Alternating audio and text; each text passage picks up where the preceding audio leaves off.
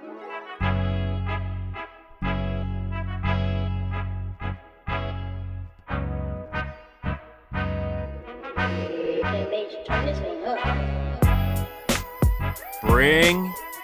it in. Welcome to another episode of The Read Option, and a very special Read Option because this is our 50th episode. 50 episodes of The Read Option. Go.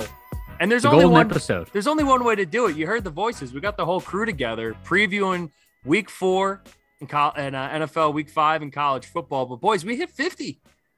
50 years old. We can almost apply for AARP and just like me. Yes. So before we get into the football stuff and checking with you guys, I just want to give a massive shout out to anybody listening to the pod regularly, anybody who's been with us since the beginning. I was actually texting legitimately like one of our OG listeners, one of our number one fans, my buddy Ryan Kakaiko, who's been with us for literally since the first episode, faithful listener. Great guy. We were talking about, man, just like the growth and everything, how much it's gone on. And, our numbers and everything are as good as they've ever been. We get more people listening every single episode. We get people tuning in from all over the world, which is insane. We have people in Africa who listen. We have people in Europe who listen. We have that big Denmark population and Belgium kind of squared away right now. Shout out to the people overseas. And we're all over the country too. So anyone who's tuned in, anyone who's taken the time to listen, if you're listening to this right now, just a very sincere thank you, because when we started this, we're by no means some big podcast or anything, but, it started with 3 guys who just wanted to shoot the shit about sports, and myself working in sports media. I wanted to do a pod and get to do it with 2 people that I love, when they're able to. And it's been great because, I've got a chance to do some solo stuff. I've gotten a chance to work with you guys one-on-one. I've gotten a chance to do interviews, and I'm just very full of just thanks and appreciation for everybody who has tuned in. So thank you guys. 50 episodes, and here's to another 50 and onward and upward for the Read Option. Now that we got that out of the way, I am one to be sentimental if anyone knows me. How are you guys? How are we doing? Oh, I'm great.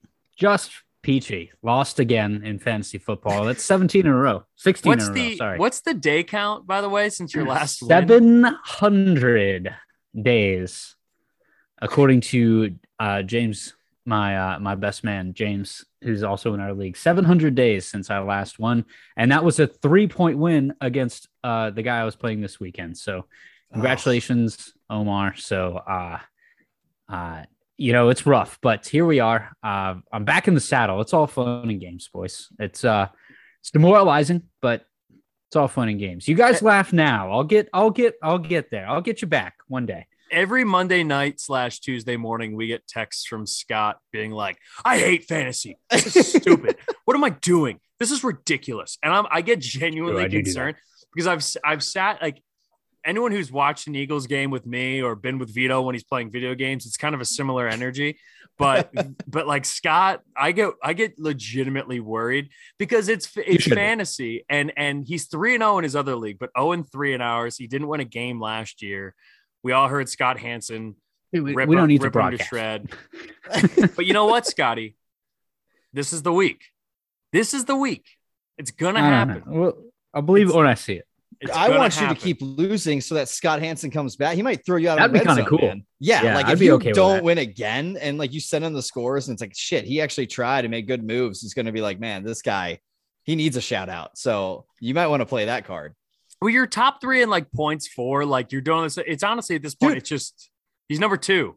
Oh my God. Number 2 in points for. Last week you were number 1 in points against at least. But either way, Scotty, I do hope you have some good luck here soon. We'll get there. I'm good though. I'm good. Otherwise, everything's going well. House is great. Vito, you're back in Philly. Still? I'm in Philly for I think I leave tomorrow. I've got another wedding this weekend. And then heading to Cleveland for a week and a half or so. And I don't know. We'll see where I go. But no, things are good. The wind takes you. I also have a wedding this weekend. The older brother of the listener I was just shouting out, our buddy Ryan, Nick Kakaiko, is getting married to his lovely bride, Julia. So I will be up in Philly for a wedding this weekend. Shout out to the Kakaiko family. Oh, and, yeah. Would you have a place to stay? You want to crash at my place? Yeah, you might just see me roll in random. You won't be there. I might just break into your house. I can tell you how to break in. There's actually a way. Don't worry about it. I won't say it on air, but let's get together after. As long as Philly PD doesn't come. But after it involves me. a match, a crowbar, and a guy named Brick. If you have a tube sock, that'd be useful too. So before we get into the week 4 matchups in the NFL and what is an absolutely loaded weekend in college football, I have to take a minute. You guys know I try not to be overly Philly on this pod, right? You know, I like separating it all. We were recording before the Monday night game on Monday, and thank God we did, because if we had been on during the same time, I would have just left the Zoom and said, Vito, you got it, man. Just, I don't give a shit. Bring a dog in to host the pod. I don't give a crap. So I've digested, and we're going to do a little Philly bubble here, because there's some craziness. Like 4 years ago, if you had asked me like, hey, what's the future of Philly sports right now? I would have said it's as good as ever, right? You know, the Bryce Harper rumors were coming. The Phillies were kind of overhauling their front office. There were some things to be hopeful about. The Flyers had just had the number 2 overall pick, got Nolan Patrick. You know, they were on the cusp of being a good team. People thought, hey, man, we're right on the edge. They're on their way up. The Sixers, super promising, and Embiid and Simmons and everyone else coming together. And then the Eagles win a Super Bowl, or at least we're about to win a Super Bowl, right? Carson Wentz, future of the franchise. Everything's going right in Philly. And now here we are 4 years later, and I don't think I've ever felt worse as a Philadelphia sports fan than I do right now about the current state of Philly sports. To run it down for you, the Flyers have decent expectations, but honestly, after the shortcomings, not even making the playoffs last year, I have no faith in what we're going to see out of the Flyers coming into 2021, 2022. The Phillies, who have a chance, this 3-game series against the Braves, they were down 2.5 games, could have ended up in the playoffs. They're now going to miss the playoffs after dropping 2 in back-to-back games against the Braves. The Sixers are in absolute turmoil, and I have to give a public apology to everybody who's listened to me talk about basketball, because Ben Simmons, I've been the ultimate Ben Simmons apologist for a long time, because I've always believed in his skill set. I've always said he's right there. People don't appreciate him enough for what he does well, which is true. I will stand by that. But people don't appreciate him for what he does well. What I can't defend in this Ben Simmons situation is his teammates, Tobias Harris, Joel Embiid, Matisse Thybulle, all asking him, we want to get on a plane. We want to fly out to you in LA. We just want to talk to you, see what we can do to try to get you to come to Philly. And if you're not familiar, Ben Simmons is holding out, not coming to camp. He said no. He said, no, don't come. I'm not going to meet with you. All right. Daryl Morey, Elton Brand, and Doc Rivers go out, and they actually got a chance to meet with him. Apparently, he said no more than 5 words in the entire hour-and-a-half meeting with Ben Simmons. Mm-hmm. Ben Simmons is mentally soft. He's been reluctant to actually improve his game. And he has single-handedly taken a team that has bent over backwards, a fan base that has pleaded with him and has been behind him since the day he got into Philly, and has completely made, like, he is public enemy number 1 in Philly right now.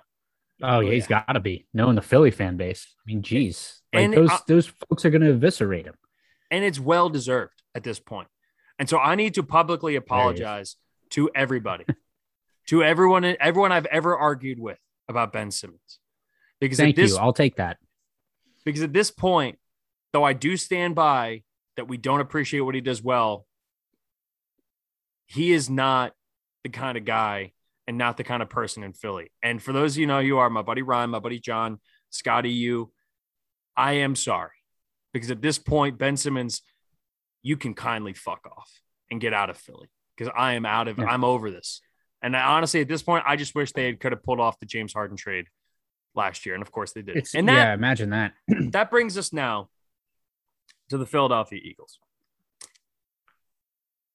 So you guys, I was on text with you guys during Monday night, and I was less than positive throughout that game. And I've taken a couple days. I took notes during the game. What we saw on Monday night was a complete failure on every single level of the Philadelphia Philadelphia Eagles organization. I don't blame one particular person, one particular coach, one particular side of the ball. It was a complete and utter failure. And I'll break it down for you. It starts with Nick Sirianni. You run the ball 3 times, 3 designed runs in a game when you actually have an advantage against a weak front 7. 3 times, that's an embarrassment. You put your quarterback starting in his 7th career game ever in an impossible situation on national television, asking him to be the savior. Clearly, he wasn't that. Defensively, James Gannon, you're going up against an offense that can bully you with their front 5, that can also destroy you with their wide receivers, and has arguably one of the best running back tandems in all of football. And you play 2 deep, safe, 2 deep, cover 2 the entire game, and leave your undersized, under-talented linebackers to be the only playmakers on the field by basically doing nothing but rush 4, sometimes 5, and asking Alex Singleton to not only shed a pulling guard or a fullback and tackle Ezekiel Elliott, but then you also can't cover worth a damn in the secondary. So your 2 deep zone isn't even freaking working. So that was one of the wildest part. Like nothing they schemed worked. It was just, dude, that was a very bad game. But all right, Jeff, but I know you're going to blame the whole organization. Was there one piece that you can hold on to that's positive from that game? Is there anything from the team? No, I will say this. Miles Sanders, when given the ball, which again, only had 2 carries, ran for 25 yards. So maybe, give the guy who could be a top 10 back talented, a little bit of volume. Ball. Yeah. How about Darius Slay eliminated Amari Cooper from the game. Just flat out eliminated. And made that huge tackle on the goal line, even though he actually played it wrong and was 2 steps too deep in the end zone. He got lucky with Zeke's leg and shin being down short of the goal line. That led to the 4th down stop. But inevitably, the Eagles go 3 and out after that, so it didn't even matter in the long run. Other than that, no. There is not something that you can pull away feeling positive about, because after the coaching staff, which did an abysmal job, play calling and defense both were terrible. And I get it. I'm not an NFL coach. I don't think I could scheme up anything better than Nick Sirianni did, but I at least would have known to run the damn ball. At least would have said, hey, let's at least try to help our quarterback, who's essentially still a rookie. Let's at least try to help him when all of the evidence when you did run it shows that it was going to help. That and against a really meager front 7, I'd say, for Dallas. Mm-hmm. Give your young offensive line a little bit of, hey, we can do this, right? Mm-hmm. And Landon Collins, to his credit, was doing a great job. I'd love to have seen him done even more, get up into the second level so he can take a guy like Michael Parsons, or at least try to give a little confidence to those young guys so you can get the run game going. And hey, all of a sudden, now you've got the front 7 on their heels. Safety's got to come up.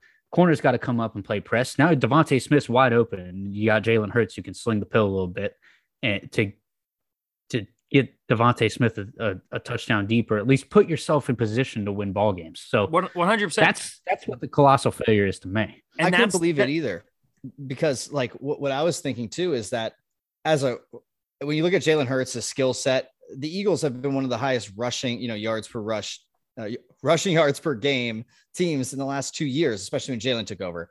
But when you have a quarterback that is young and starting, everyone wants to run the ball more, especially when you're going up against a high-powered offense on the other side in Dallas and how much they can throw. Like, why not limit the possessions and run the clock? Or at least give your defense a break. Wind down. Yes. Give your defense a break, because, and this is the part that's the most painful in all of this, is I have to compliment Dallas, which is that Dallas's offense is terrifying. Their front 5 is ridiculous. They can run power down your throats. Without Lael Collins, too. Yeah, without Lael Collins. They can run the ball power. They can run the ball in jet sweep, and they can run even a little bit of option stuff with Dak Prescott and stuff. The way they use Zeke, we saw Zeke go back to like Ohio State Zeke, which is just run him in between the tackles. But so Tony Pollard likes to run in between the tackles. Oh, I hate Pollard that. Don't anywhere. Do that, Scott. Don't give me the eat. Don't give me the feed, Zeke. Oh, I hate it too. Don't get me wrong. Oh my God. And then on top of it too, the reason the Eagles were playing that kind of a defense is because they were so afraid of getting beat by the wide receivers, which I get. But Dallas didn't have Michael Gallup in this game. And you have Darius Slay on the outside. So at the very least, give Steven Nelson a little bit of safety help over the top while he's playing up against CeeDee Lamb, or match Darius Slay up with CeeDee Lamb, whoever you want to take out, and let Darius Slay take that guy out of the game, which he did. And give your linebackers some help. But that is the hard part about going up against Dallas's offense, which is loaded. Now, you mentioned the Landon Dickerson there thing, Scotty, which is him moving up to the second level, getting the running game going. We're already seeing the injury bug bite the Eagles again. It's 3 weeks, 3 different starting offensive lineup combos. Brandon Brooks is out for another. He's on IR. He's out for another 6 weeks minimum. Jordan Mailata sprained knee, missed that last week. I didn't know that until the game started. So now you got Andre Dillard playing left tackle. Isaac Seumalo now done for the year with a Liz Franks sprain in his foot. And you're basically left with Jason Kelce and Lane Johnson. And Lane Johnson has just not looked good this year. He just hasn't. He's gotten called on multiple holding penalties. He's given up multiple sacks already. And that is problematic when it comes to a guy who's been the anchor of your offensive line for the better part of the last decade. And that is where the last piece of this, when I say it's an organizational failure, comes in, which is that the front office is now putting a rookie who is less than 10 months removed from tearing his ACL in the college football playoff. And you're asking him to be your basically your sixth offensive lineman, the guy who fills in when you need somebody to fill in one of those interior spots. And he has looked terrible. He looked terrible against San Francisco, and he looked terrible against Dallas. And on top of it too, he was banged up and limping off the field after the game. So the Eagles on every level of the organization failed. And it was on display. Now, it's a long season. I did not have super high expectations for this team. And I said it after last week. I said week 3 is going to be a big, big moment. But I think what we're realizing is Nick Sirianni wearing a beat Dallas shirt for 7 days in a row, all this cheeky college, high school coach bullshit is not going to work in the NFL. And how is he going to adapt to this? Because right now, I need to see something next week. And guess what? They're playing Kansas City. So good fucking luck. Oh. All right. Eagles bubble over. Oh, yeah. LaShawn Jackson retired, signed a 1-day contract. He's going to retire as an Eagle. Good for him. All right. Oh, shady. Let's take a break. I'm going to cool off. I'm getting a little sweaty. I'm sorry for everyone. You're like, that was way too much Jeff talking. Get the other guys involved. We're gonna, as we preview week 4 in the NFL. Yeah. We're hitting our 25% mark. We're almost a quarter of the way through the season, boys. I tell you, every single week I'm going to tell you, cherish it. Cherish that Sunday because it's special. And all Saturday. Right. And Saturday. We're going to pick a lot of college games this week, just so you boys know. We normally do 5. We're going to pick more this week because this college schedule is freaking loaded, and I cannot wait. But, of course, I'll be at a wedding. So I'll be checking scores on my phone. Vito, you will too. But let's just get a text thread going, and we'll watch the film when we get back. Quick break. Come back. We're going to talk NFL week 4. Give our picks and break down the game. And can't fucking wait, boys. Let's go. That's why we do it. This is why we do it. This is the dog days of the NFL season. We'll be back in a sec. NFL week 4 on deck. College football week 5. We're going to go through our NFL. We're going to preview the games. Then at the end, we're going to give our picks against the spread, just like we normally do. Take a break. We'll come back to college football, a little bit of life stuff at the end, and we'll wrap this bad boy up. But today's Thursday as we're recording it, and we have a game tonight, guys, that I'm not going to lie, I'm actually really excited to watch this game. And it's not, it's not Chiefs, Ravens, it's not Pats and Tampa Bay, it's not that, but it's a game that is, I'm just curious, right? Because in all this, we're red zone guys. And when you watch red zone, you don't get a chance to sit down and watch every single snap and every single play. Now I like to go back and watch the condensed games on YouTube because it's a good way to kind of see how the game goes, but it just feels different than not when a sponsor. Not a sponsor yet. But it is fun to kind of go through it. And tonight we got the Jags and the Bengals. All right. Right now, Cincinnati's a 7.5 point favorite. The Bengals coming off a big win against Pittsburgh. I think it had been a couple of years since the Bengals had beaten Pittsburgh. And Joey Burrow slowly every week, Joe Burrow seems to be looking a little bit more comfortable. Wouldn't say looking better necessarily, at least in terms of stats, but he looks more comfortable coming back from that knee injury. And we get a chance to see back-to-back number one overall picks, Trevor Lawrence, Jacksonville, going up against Cincinnati. And I have a bit of a hot take for this game, but I want to hear what you guys are excited about. Are you guys as excited as I am to watch the Bengals and the Jags? Oh, yeah. I definitely am. I mean, what I'm thinking of is that quarterback matchup, but also I think the Jags are better than their record in terms of talent. And I think the Bengals is like a question mark. Like, oh, are they ready? Like, they just beat up Pittsburgh. Are they really going to be like that 500 or above 500 team? And I think playing someone like the Jags, they're supposed to beat, like, can they beat someone they're supposed to beat? Mm-hmm. And that's a big thing in the NFL. Like, if you can do that, you're probably going to win most of your, like, over half or be in that 500 like realm.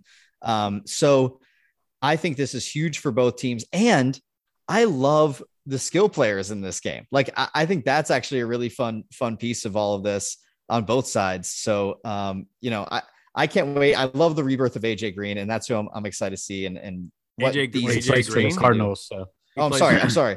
Cardinals. But of course I brought that up. But anyway, I love him too. But these wide receivers, Tyler Boyd. So I was thinking of the run where he smashed the defender and then turned and just ran the other direction and scored. Like, it was awesome. Yeah, and what you're saying is I should play Tyler Boyd tonight. Yeah, definitely. Yeah, I 100% would if you're not. Okay. Especially because T. Higgins might not play either. So depending on how that ends up shaking out for the Bengals, I think definitely. Anyway, now that was an aside. We say all this with the caveat, of course, that by the time you're listening to this, you will have already seen the game. So this game could have sucked and we could just be completely wrong. But either way, I am excited to see, because look, Cincinnati doesn't have an awesome defense. I think they're better than we gave them credit for coming into it. But I think it's the first defense that we've seen Trevor Lawrence go up against that actually feels like, hey, they might. I mean, Houston, all right, but it was his first game in the NFL. I'm excited to see. I genuinely am. I want to watch a full game, start to finish, Trevor Lawrence. And this is huge for Urban Meyer. If Urban Meyer starts off 0-4, that USC job's looking more and more yummy every single day. So we'll see how it goes. Let's get into the Sunday games. I just ranted about the Eagles. They're taking on Kansas City, as I said at the end of my little rant. Somehow this game is in Philly. Tickets are as low as $102. I don't know who's paying $100. I don't know who's paying $100 to watch this shit show of a team. Well, it's for Patrick Mahomes, but yeah, that's a good point. Both teams are 1-2 at this point. We talked about on Monday about how, Andy Reid, the Chiefs, everything else, like they haven't looked exactly the same. It's great to see Andy Reid healthy. He seems to be good after he had to go to the hospital last week. Well said. Something we kind of neglected to talk about on Tuesday's pod, which you probably should have brought up. Right now, Kansas City's a 7-point favorite, which I think is despicably low. I don't see how the Eagles, especially when you look at the safety position, because like Darius Slay is a really good wide receiver. I don't know how he's going to match up against Tyreek Hill, because Tyreek Hill is just another animal, and the safety help over the top, the schematic help is what's important. But after going off week one, Tyreek Hill has basically half of his total numbers that he had in week one. How are you guys seeing this? Is this the bounce back week for the Chiefs that I think most people expect it to be? I think so, but I think it might be a little closer offensively. I mean, the way that the Eagles linebackers were asked to play in that game on Monday night against Dallas, they might give Travis Kelce some fits. Tyreek Hill can burn the top off the ball. You double team him, or you drop one of those safeties into the box to help defend Travis Kelce over the middle. The way the linebackers played on Monday night, I have no qualms with them, limiting. I'm not saying they're going to shut him down, limiting Travis Kelce to a monster game. So I like the Eagles defense here, all things considered. I think where I'm struggling to even figure out how this is going to be close is like, there's no way in my mind, right, that like Jalen Hurts and this new coaching staff is going to have like some kind of rebirth after this loss, and they're really going to come together, and I'm sure they're going to play better, but there's no way you're playing as good as what the Chiefs are capable of playing. Their ceiling's especially way when they higher. need it as much as the Eagles do, right? Well, and they do. They need it just as bad and probably more in some ways because their expectations are much higher. I think we're about to see an absolute blowout. I'm taking the Chiefs and the points because I just think that when you have Tyreek Hill and Mahomes and Kelsey and I just don't see how this is going to change. The line play is going to be interesting, but the skill players, I'm giving it to the Chiefs by a long shot. I agree. I think the Chiefs end up winning this game. There is a case to be made that, look, if you're the Eagles and you looked horrible offensively in week 3, you looked okay in week 2, but you're going up against a much better defense in San Francisco. You are going up against a soft defense here. Okay. And I don't mean soft as in like the individual players aren't tough or anything. I just mean like there are yards to be had.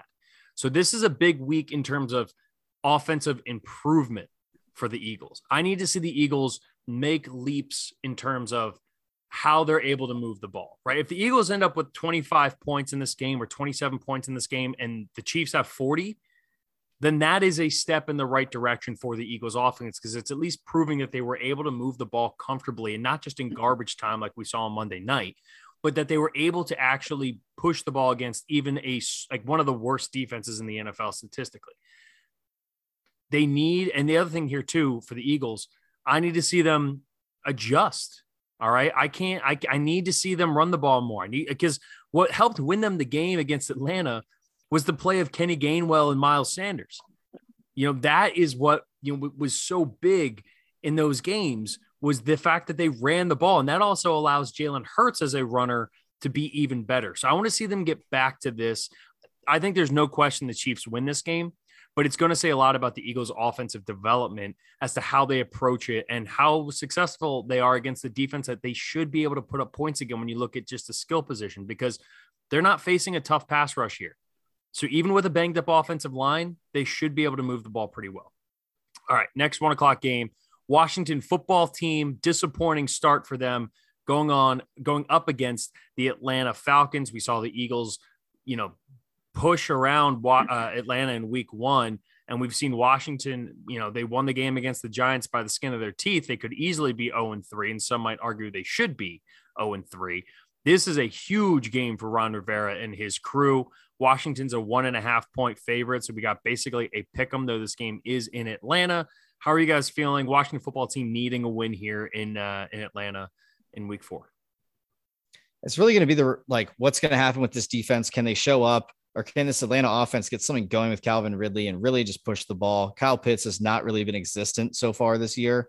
Is this a game where we see him go? I don't know. The Washington defense, I still believe, is better than they're playing, but they haven't played well. So I think this is like an underperforming defense, an underperforming offense. It's like the opposite of like when an unstoppable object meets an immovable force. It's like, no, when like a shitty offense and a shitty defense play football, but they have great players, like what's going to happen? So I think you flipped that, by the way. It's immovable object meets an unstoppable force. There we go. And they, have this matchup. But on the flip side, I think there are question marks on Washington's offense, on the Falcons defense. This is the definition of a pick 'em, and I'm going with the home team. I'm going with the Falcons. I think the guy in that offense you should watch out for, they're going to key on Calvin Ridley. They're going to key on Kyle Pitts. I think Kyle Pitts does have a big game, but the guy you want to watch out for Atlanta is Mike Davis. Oh, Mike Davis out of the Cordell backfield. Patterson. No, Mike Davis out of the backfield is going to have a monster day because that defensive line has underperformed all season long. I don't care if Chase Young is trying to hold these guys accountable, whatever. This is, when you look at them on paper, needs to be the number 1 defensive line in the league.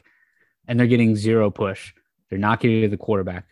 They're stopping. They're like middle of the road here in the run game. Mike Davis has a monster day out of the backfield, and you can book it. So I feel differently than both of you guys. I do, by the way, Vito, I love the idea of the movable object coming up against a stoppable force. I think that's what we're going to see. I think that's a hilarious phrase. I don't think I've ever heard someone put it Yeah, that's a what we're going to movable see this object weekend. going up against a stoppable force. That's incredible. But no, I feel a little bit differently. I think we saw what the Eagles front did against Atlanta. We've seen what even the Giants front actually was able to get some pressure against Atlanta, even though the Falcons did end up winning that game. I actually think this is the get right game for Washington. I think it has to be. All right. Because the NFC East is still wide open, despite the fact that, the Cowboys look really good. And I do think the Cowboys are in the driver's seat for it, but the Cowboys are 2-1 and everyone else is the Eagles and Washington are 1-2. And then the Giants are 0-3. Washington has a chance here. Get 2-2, secure second place in the division, assuming the Eagles lose to Kansas City. And by the way, if Kansas City loses that game, how scary would that be for the Chiefs? Neither here nor there. But I think the Washington defensive front is getting their best opportunity to eat, the best opportunity to gain back the confidence, the best opportunity for Chase Young and Montez Sweat and Jonathan Allen to prove why they were picked as one of the best defensive units in all of football going into this game. And, you're going up against a rookie, especially in the interior, like Jonathan Allen should be able to eat against Jalen Mayfield. On the outside there, they shouldn't be able to stop both Montez Sweat and Chase Young. We have not seen a Chase Young big game yet this season. I think Washington gets it right. Talk about running backs. I think Antonio Gibson's going to be able to run all over this defense. I think this is a big road win for the Washington football team. And I'm excited to see. I'm actually like Logan. Talk about bad games that you're actually kind of intrigued to see. I actually am curious as to how this one goes out because it's a huge game for the Washington football team who came in with big expectations. All right. Houston going up against Buffalo. Buffalo is a staggering 16-point favorite against Houston. And that is because of what Buffalo has done the last 2 weeks, blowing teams out by like 30 points combined if you average it out. This one's in Buffalo. Davis Mills gets an extra couple days to prep, but I mean, this one's going to go one way, but the bigger question is going to be how they do against the spread. I see this is Buffalo all day, and Buffalo is going to continue their pace as proving themselves as one of the best teams in football. Yeah, and it's not even close. I said on Tuesday's pod, Josh Allen is back, and boy, what a team to be back against to get back into the real rhythm of things in the NFL is playing the Houston Texans defense. Good Lord, talk about eating. Jeff, I wanted to warn you. It's not wise to eat during a game, but I'll give it to you there. But I talk about eating. Josh Allen's going to eat this defense alive. Boo, boo, Scotty, boo. So, what I love it though. What I am really like interested about in this game is we're expecting so much out of the Bills. When it comes to the spread, are they going to get up and run the ball? I mean, they have two great backs that we've seen in Singletary and Moss. They're both running well. I don't know if we're going to see a cover here. I'm actually, I think we're all on the same page. Bills are going to win and blow them out. 16's a lot. Yeah. So could we see, the Texans cover? You know what? I think so. I don't think I can bet. Like, I love betting on the Bills, but 16 points, I can't do it. So you don't believe in that defense, huh? I believe in all of that organization. What I don't believe in is NFL players in the fourth quarter that against a team that they're finally able to strike on some secondary player or second string players coming in. If Tyrod Taylor was playing, I would agree with you. But I have no confidence in Davis. I mean, Davis Mills is a guy who started like 10 career games in college. Yes, he was the number one prospect coming out of high school. But as we've documented on this podcast before, your high school ranking means jack shit. All right. He is under prepped. He's being thrown into the fire. There was no intention of him being able to play this year. And yet here we are, 3 weeks in, and he's getting ready for his second career start in week 4. We've seen them blow teams out the last 2 weeks. That defense is not good. Brandon Cooks went from being an absolute like sleeper to, there might be a couple of garbage touchdowns, in which case you're right, Vito, right? Like, backdoor cover maybe by Houston, but this is 3 touchdowns easy. Here's what I with stats and research was on it. It looks like it's going to rain during this game. Oh, so you're thinking maybe low scoring. I honestly, though, it made me think Buffalo's definitely going to run the ball and probably run it pretty well. Man, I mean, they're going to You key don't think up. your boy Josh Allen can throw in the rain? Come on. I think he can. I know he can. He can sling it. That's why I'm thinking about switching my pick here, and I think I'm going to. I think I'm going to go to the Bills. I think I'm going to join you guys in the cover train. Well, and we'll get into our official picks here at the end, but yeah, Buffalo. I don't see a pathway that Davis Mills puts up more than 6 points. No, I don't see it. Maybe, maybe a turnover here or there. If it really is that low scoring and maybe it's like 24-6 or something and they barely, you know what I mean? But like 16 points, you need 2 touchdowns and a field goal to cover. I think Buffalo clears that easily. But again, we'll get into that in a second. All right. Another gross game here. The Detroit Lions taking the road, going up against the Chicago Bears, old NFC North rivalry. Nothing about this game is appetizing other than will Matt Nagy get fired after a Detroit Lions win? Yeah, because there are definitely reports, up in the air. There are reports that seat is scalding hot right now. Oh, I have no doubt. And so now you're in a position, you're damned if you do and damned if you don't. You're damned if you start Justin Fields and he doesn't play well. You're damned if you sit him and you play Andy Dalton and everyone's like, why the hell didn't you play Justin Fields? We have no shot at this year. Why wouldn't you just develop your rookie and let him learn on the field instead of sitting behind Andy Dalton? So rough spot, rock and a hard place. But this is old school, nitty gritty, NFC North, smash mouth, kneecap biting football written all over it. It really does. And the line reflects that. And I love that. It's fantastic. I love Detroit in this game, though. Man, I'm with you. I think there's something about like it's the quarterback position. It's very uncertain in Chicago. In Detroit, you know who you're getting. We talked about it on the recap pod on Tuesday that, Jared Goff's played pretty well and actually like done what he can in that system. I think that defense has played pretty well. I really think, this could be the game that the Lions first of all, get that win. And also, maybe gain some ground in just the way that people think of this division. Right. Cause you always have thought of for a while, the Lions are at the bottom. Maybe they can gain on Chicago here. Lions are right back in it. If they win this game, right back in the division race. No, because you still got Green Bay at the top there, but yeah, I think it's more of just the respect factor of not being the bottom mat of the division. And more importantly, the respect amongst the league and for Dan Campbell and that team that has fought as hard as they possibly could through 3 weeks. They've earned respect. And we talked, like you said, we talked about this on Tuesday.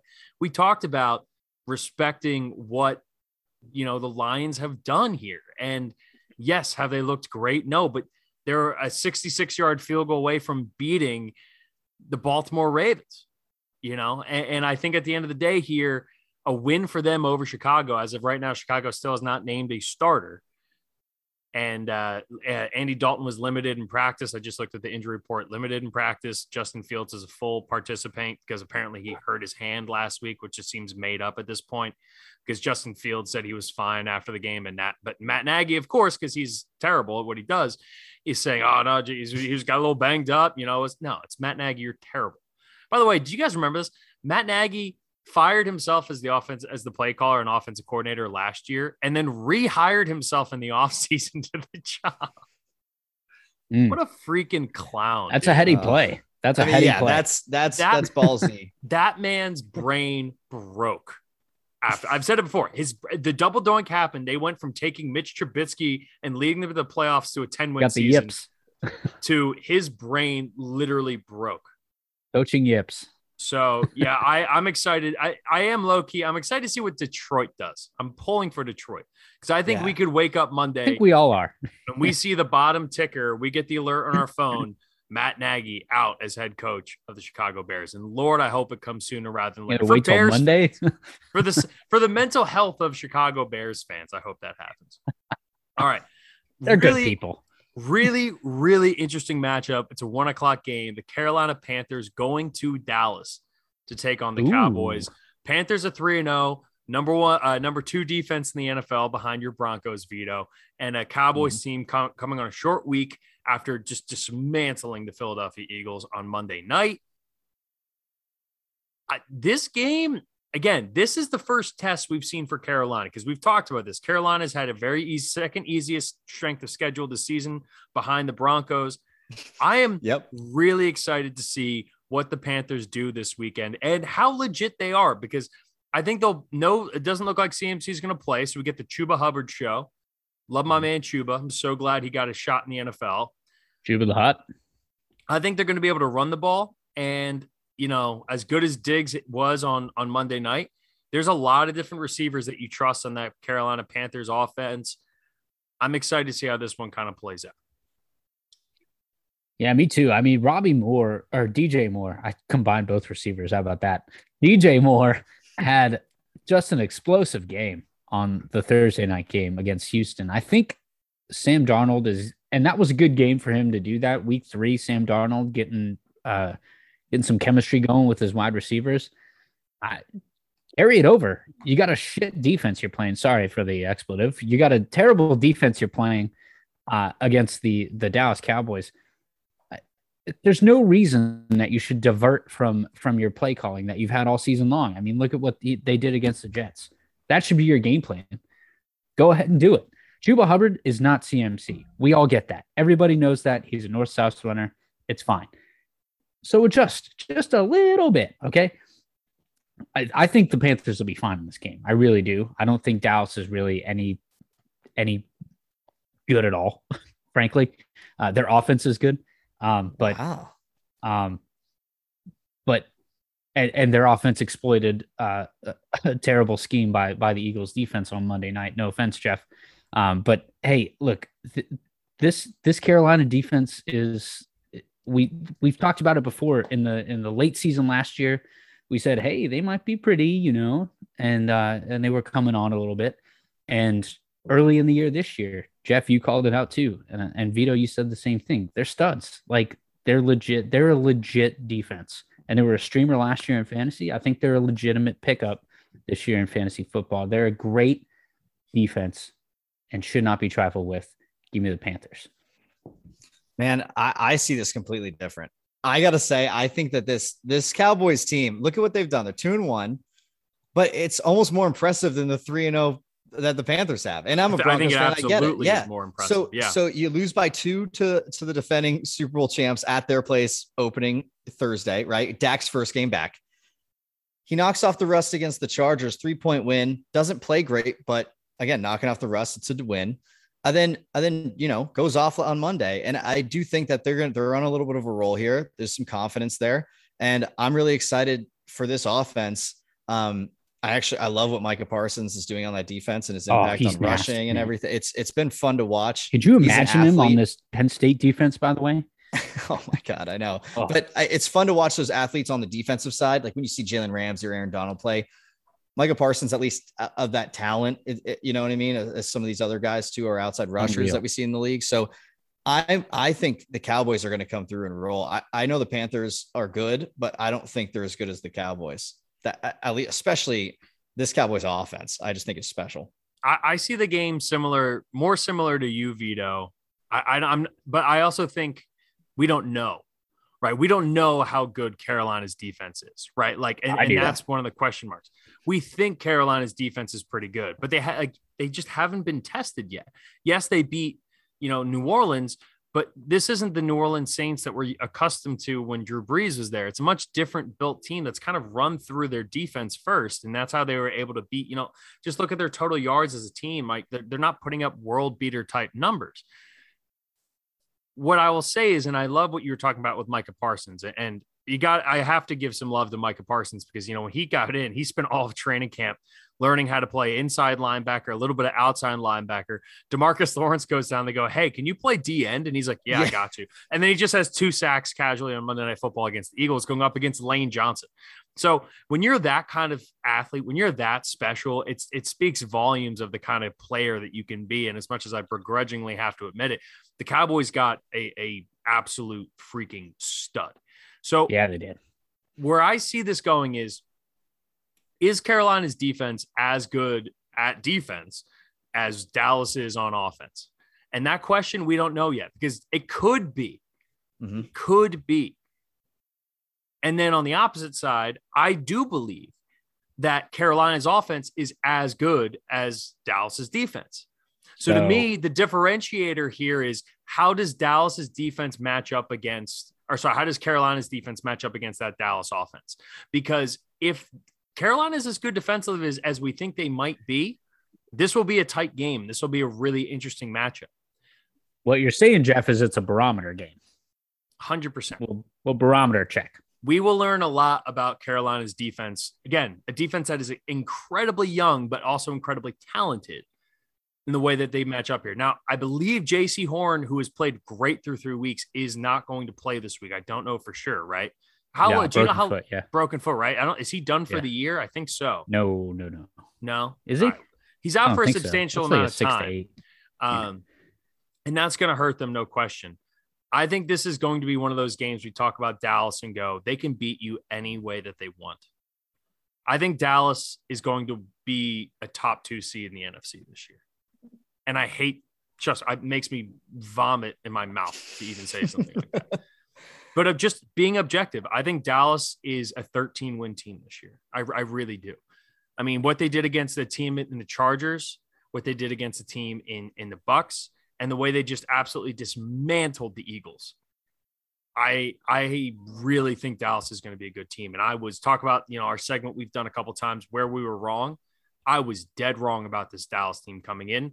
But what's going to hold them back is Mike McCarthy doing dumb Mike McCarthy shit. Oh, God. Not calling a timeout when he had 3 at the end of the first half. There's going to be a playoff game where it's like, how did we lose this because of Mike McCarthy? This is the best Dallas team I was they've eating had. Donuts. This team's better than any of the Romo era teams. This is the best Dallas team in 20 plus years. I agree with you. And Mike McCarthy's going to piss it away in a playoff game, and I can't wait to watch. One of the best, and you're right. To on that note, it was great watching the Peyton Eli broadcast again on Monday, and Peyton and Eli are like about to get out of their chairs because they're quarterbacks, they know. So they're like getting out of their chairs, like call timeout. What's going on? Call timeout. And like no one's calling a timeout, and you could tell how frustrated they were. And then Peyton just says, he's like, man, McCarthy just made a mistake. And it was just like awesome to hear Peyton Manning be like, no, dude, you messed up. And I was like, okay, it wasn't just like me being a fan. It's like, no, this professional quarterback know that you just messed up your clock management. The greatest game managers of all time. Exactly. The part of my take, I said it best. It was, you could see it in Mike McCarthy's eyes that he knew he was messing up, but he was too committed to it. And so he just went, no, I'm just going to play it off like this is what I meant to do. Because we've all done stuff like that. We're like, yeah, I'm screwing this up. Here it comes. I'm just put it on the resume. I'm just going to play it off like that's what I meant to do. You know what I mean? But no, I think this is a barometer game because I also wouldn't be surprised if Carolina comes out and makes this a really tight game. I'm expecting it to be a good game because I do believe in Carolina. I said that before week 1. I think Carolina is going to sneak into a playoff spot, and I think they're going to. All right, next game. Another kind of barometer game because we're really unsure about both of these teams. The Indianapolis Colts traveling to Miami to take on the Dolphins. Jacoby Brissett starting again, I believe. I don't know if it's officially been announced, but I don't believe Tua is going to be back for this. Revenge game. Carson Wentz banged up. He played last week. He didn't get hurt anymore. So I would expect Carson Wentz to also play in this game. This is are the Colts just going to lay down and die? Or do we see, because again, that's a relatively talented roster, but the skill position guys aren't there. And Jonathan Taylor's going up against a good defense in Miami. Miami's, because of Brian Flores, has some fight in them that I don't know if people fully expected. I expect a low scoring game here. How do you guys see this one playing out? Same, but I don't think that the Colts should lay down and die because they don't have the fight in the first 3 games, but they got to have the fight here because that division is wide open, right? Tennessee looks like they're going to run away with it now.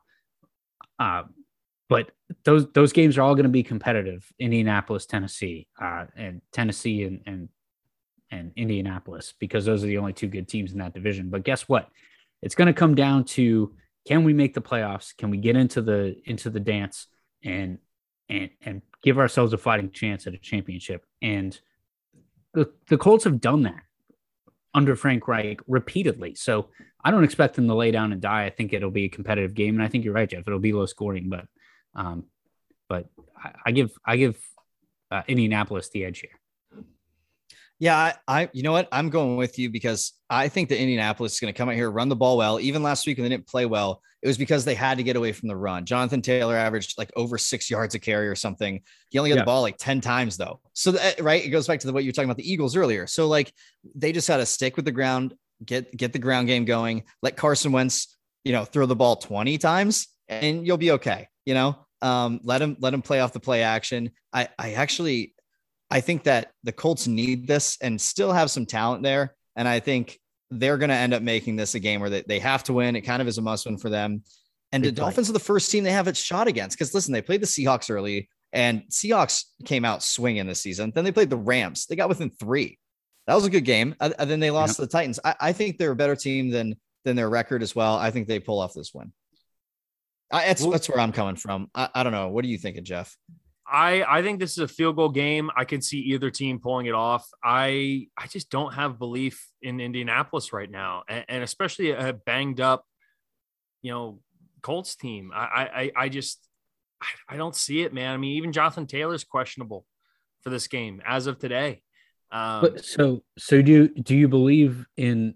You think it's going to be a 2-point game? It's going to be the difference between one big play on offense, right? So who's got the better offense? Miami with Jacoby Brissett at quarterback, or Indianapolis with Carson Wentz?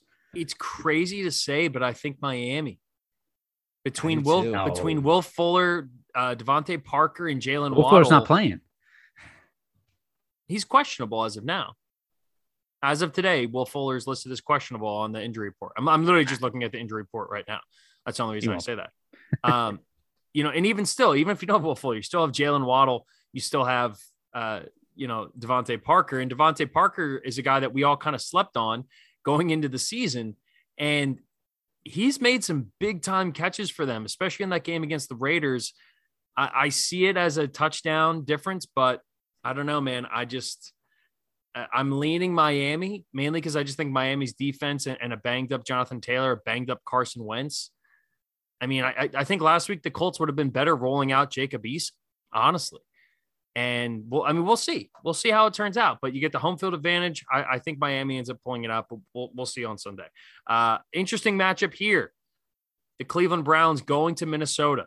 The Browns have looked awesome through 3 weeks. Damn near beat the Chiefs in week 1.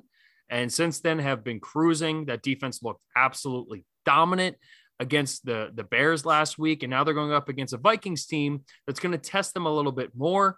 But I still think they're going to be able to pressure the quarterback because that Vikings O-line is not great. Where are you guys leaning right now when it comes to the Browns taking on the Vikes? I love the Browns team. And obviously I'm kind of becoming a homer for Cleveland a bit, but I think this team's really good. I think they've proved themselves this season. Yes, they haven't played as good of opponents, but they've dominated them. Right. So that's all you can ask. And so I think that, I loved what I saw from OBJ getting back last week, getting involved, having a good amount of catches and making some plays, getting some separation for Baker. That was huge on the play action. They're running the ball well. I'm going to stick with this Browns offense against that Vikings defense. I do think that Vikings offense is pretty good though. And I wouldn't be surprised if we see like a couple big plays, Justin Jefferson, something like that. But overall with the game, I think the Browns are going to go in there, run the ball and control that game on the line of scrimmage. I just want Dalvin Cook and Justin Jefferson to have big games. That's all. That's all I care about. Cleveland Browns are going to dominate this game on both sides of the ball. That's plain and simple. They're better on both sides of the ball in both phases and every level. Yeah, I tend to agree with you with that, Scotty. I don't think it's a dominant win, but there's no Jarvis Landry. He's on IR. You do have OBJ back, which helps. I wouldn't be surprised if this is one of those games for Cleveland where it's like a little bit of a head scratcher, like, all right. But this is also a big test for the Vikings, who have been in every game they've played, are 2 or 3 snaps away from being 3-0. And here they are 1-2. They were the missed field goal away from at least being 2-1. I think this game's closer. Vegas agrees right now. Cleveland's a 2-point favorite going into Minnesota. I think it's going to be a competitive game. I'm excited to watch this one on Sunday. All right, we got the Giants and the Saints. To be honest, this one's not really moving the needle for me much, primarily because the Saints, I mean, the one interesting part about this is the Saints have spent the entire first month of the season on the road, displaced from their home because of Hurricane Ida. They are back in New Orleans for this game, taking on the 0-3 Giants. I think this Giants team has basically full on quit on themselves already 3 weeks in. I mean, this is like, again, as prove it gets for the Giants. But I am definitely leaning more towards New Orleans. I think New Orleans defense is going to be able to absolutely handle Daniel Jones and the vaunted Giants offense. And also there's some injuries in that wide receiving core for the Giants. I like New Orleans in this one. Where are you guys leaning right now? I think it's going to be closer than you think. Look, Saquon's back. Saquon had a great week last week, and he's going to be more involved. That's the weakness, I think, of this Saints defense right now. Usually we're talking about the Saints secondary as the weakness, but that run defense is a question mark, especially against a great running back like Saquon. So I think it's a little closer than the line might indicate, but then you factor in the fact that they're going to be in the dome and it's going to be rocking and all that, all the emotional stuff. So man, I think this is a big Saints win. I'm going with my boy Jameis. I think he's going to pick this defense apart. He just picked apart, Bill Belichick's. He's going to go out there and sling it. No, but in all seriousness, I think this defense is playing better than a lot of us thought, at least a lot what I thought, obviously they had that impressive Packers win. We didn't know if that was a fluke or not, but they held when they held Aaron Rodgers to 3 points. So, I think the Panthers had a good game against them. They showed us something last week against the Patriots. And I think that's why I'm going to pick them, is because of their defense and what they've shown. Well, and on the Giants defensive side too, they lost Blake Martinez. So that's a huge loss. Yeah. You're talking about arguably the best player on that defense for the Giants, but I'm with you, Vito. I think this game is all about the Saints defense. I kind of question them coming in, not really saying sure. What we've seen for the first time is Marcus Davenport actually being a guy who has finally, shown value in being that top, was taken 11th overall. Like, he's had a phenomenal year. I think he has like 2.5 sacks already through 3 weeks. I think the Saints are going to be great in this game. I think the defense is what's going to really separate it. And I think the offense is just going to keep doing what it's doing, do enough to win the game, win it handily, but the defense is what's taking the Saints team to another level. Last 1:00 game, we have the Titans and the Jets in New York. I don't think there's much to talk about here. I think Derrick Henry has a monstrous game. And this is also a get-right game, I think, for the receiving core. And no A.J. Brown this week. Julio Jones right now battling a hamstring injury, but I do think he ends up playing. But this is Titans all the way, right? Oh, yeah. Yeah. I mean, not even close. A steamroll. Yeah. All right. We don't have to spend much any other time on that one. Moving to the 4:00 window. Division. We got 2 NFC West divisional matchups. All right, we got the best division. Well, one of the top 2 divisions in football, arguably. Shout out. 3-0 Cardinals taking on the 3-0 Rams in LA. I'm actually really curious because the Cardinals are very Jekyll and Hyde, right? We're either going to see an awesome Arizona team or we're going to see the team that was down 9 points in the third quarter with 3 minutes left against Jacksonville. But they play up to the teams that they're playing. The Rams coming off a big win against Tampa Bay. How are you guys feeling heading into this matchup, this big NFC West matchup? Yeah, well, what I'm loving is this is the game where AJ Green had his revamp thing, and I can talk about AJ Green now. But anyway, I think it's cool that what we've seen is them rotate who they're featuring in their offense. They have so many weapons. We've already seen them do it. A lot of times it takes teams, weeks and weeks to get challenged. We have to go away from their number one guy. We've seen them been able to do that and win. This offense is great, but this defense is something special. Ramsey versus Hopkins. This is going to be such a fun game. I cannot wait. I'm so glad it's in the 4:00 window so we can see more of it on the Red Zone. Again, this is going to come down to that flip side. And I really believe in Stafford, man. I believe in every phase of all of these teams. I really do. They're both playoff teams in my book. I picked them both to be playoff teams before the year started. But I think that this Rams team is probably going to be the number 1 seed in the NFC West. And they have to win at home if they want to do that. So I'm leaning that way, but man, this is a toss up. I don't even know what's the line for this. So right now the Rams are a 4.5-point favorite. Wow. That's actually more than I thought it would be. You take away, the home field, the 3 points, which by the way, everyone talked about, hey, SoFi Stadium, they're going to have trouble filling up that crowd has been awesome. And the crowd last week in that Tampa Bay game, and I get the Tom Brady pull and everything helps it a little bit. The LA crowd and same thing with the Chargers, for everyone kind of dumping on it. They've been good, though, that when LA was home against Dallas, that crowd did feel primarily like it was Dallas. But and Arizona travels really well, really, really well. So I'd look out for that too. But look, both of these defenses are stellar. One more so than the other. I think, you take the Rams defense, Jalen Ramsey's going to drop down in the box, try to stuff the run. But Kyler can also throw too. Most people forget. In fact, he's one of the top throwing quarterbacks in the league this year. So hard to defend a dual threat like that, and especially with the weaponry that he's got around him, particularly the wide receiving core, but also Chase Edmonds out of the backfield. Yeah. So I think there's ways, and this is like a Harvard, style matchup where you got cerebral on cerebral, like the best defensive minds in the world scheming up against the best offensive minds in the world. And it's a clash to see who can outduel each other at the Quiz Bowl. Anyway, it's going to be exciting, man. I think it's going to be a really cool game, really close, really fun to watch. So it's definitely, if you're asking me for a pick, I'm picking Kyler in all games. You can take it. Well, we'll see. We'll see. Arizona, the one thing I think separates Arizona here from, any of the other teams that go up against the Ram is the escapability of Kyler Murray. Kyler's ability to run around, not get caught, avoid defenders, especially when you're bringing pressure, even with someone like Aaron Donald. I just don't want to bet against the Rams at home, 3-0. To me, this game's incredibly difficult to pick. And I think what's crazy is I can see it going in any type of way. I can see the Cardinals winning big. I can see the Rams coming off of a big win, kind of laying down a little bit. They're 3-0. Cardinals, close win against Jacksonville, come in, get ripped in camp this week or in practice this week and come out blazing. And the Cardinals win big. I could see the Cardinals winning close. I could see the Rams winning big. I could see the Rams winning close. That's what makes this game so kind of tough to figure out.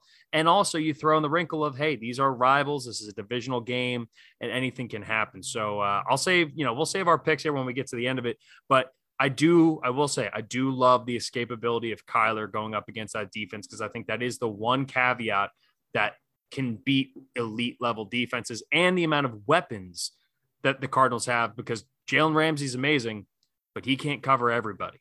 And there's a lot of weapons that they can get the ball to in Arizona. All right. The other NFC West matchup here in the 4:00 window, Seahawks taking on your Niners. Scotty, Seahawks got something, again, talk about something to prove.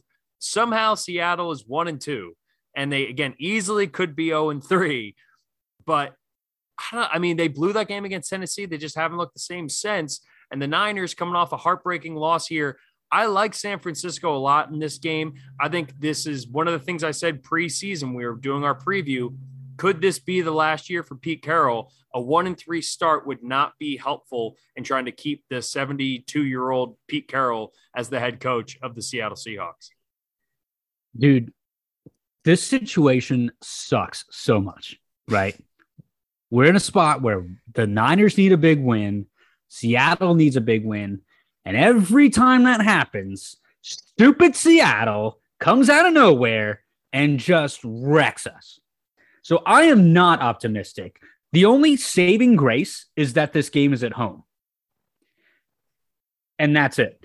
It's really a pick'em game to me, honestly, truthfully. Like, anytime these games get together, I don't care what Vegas says. Vegas is smart, blah, blah, blah, blah, whatever. I don't care. This is a knockdown, drag out, fuck you, Seattle. Don't like you. Get out of here. You're in our home turf. You're not going to eat turkey on our 50-yard line during the Thanksgiving game, you Jags. Get out of here. Niners, let's go. Come on. It's a pick'em game, though, honestly. Like, it really is. The weaponry that we can provide the way Kyle Shanahan's mixed in Trey Lance a little bit in some of the run game, especially toward the goal line, helps. I'd like to see a little more of what Jimmy G did during the Green Bay game, because that was a little more consistent than I've seen him in a long time. But yeah, I like the Niners here. Yeah, I don't. I think that when it comes down to a very close game like this, I'm going with the quarterback I believe in more, and that's Russ. Like, I think I'm really excited to see what he can do in this divisional game. This is usually when he steps up. Like you said, usually he pulls something out. I'm really excited to see what that is. And the feeling I have is that Seattle needs this a little more. You know, they have a losing record technically, and they're going to come out there, and I think they're going to pull it off. They had that overtime loss against the Titans. They've played some good games this year. They've looked bad really only 1 week. And I just think that they still have it. I think that they're going to go in with the narrative and really push that. I don't think it's going to be a blowout, but I do think that they're probably going to go in and cause some trouble for that Niners defense. I don't really know how to, again, another game I don't know how to feel about. I will say right now, I like San Francisco. I think San Francisco proved to me a lot on Sunday night. You know, they won tight against Philly in week 2, and they were able to move the ball against a pretty good Green Bay defense. Yeah. And I know Green Bay gave up a bunch of points there in week 1. That Green Bay defense has been better in the last 2 weeks. And I don't see Seattle coming in and throwing the ball over this. I don't see them running the ball all over the place. And honestly, the play calling, everyone talked about it. Hey, is this going to be the letting Russ cook?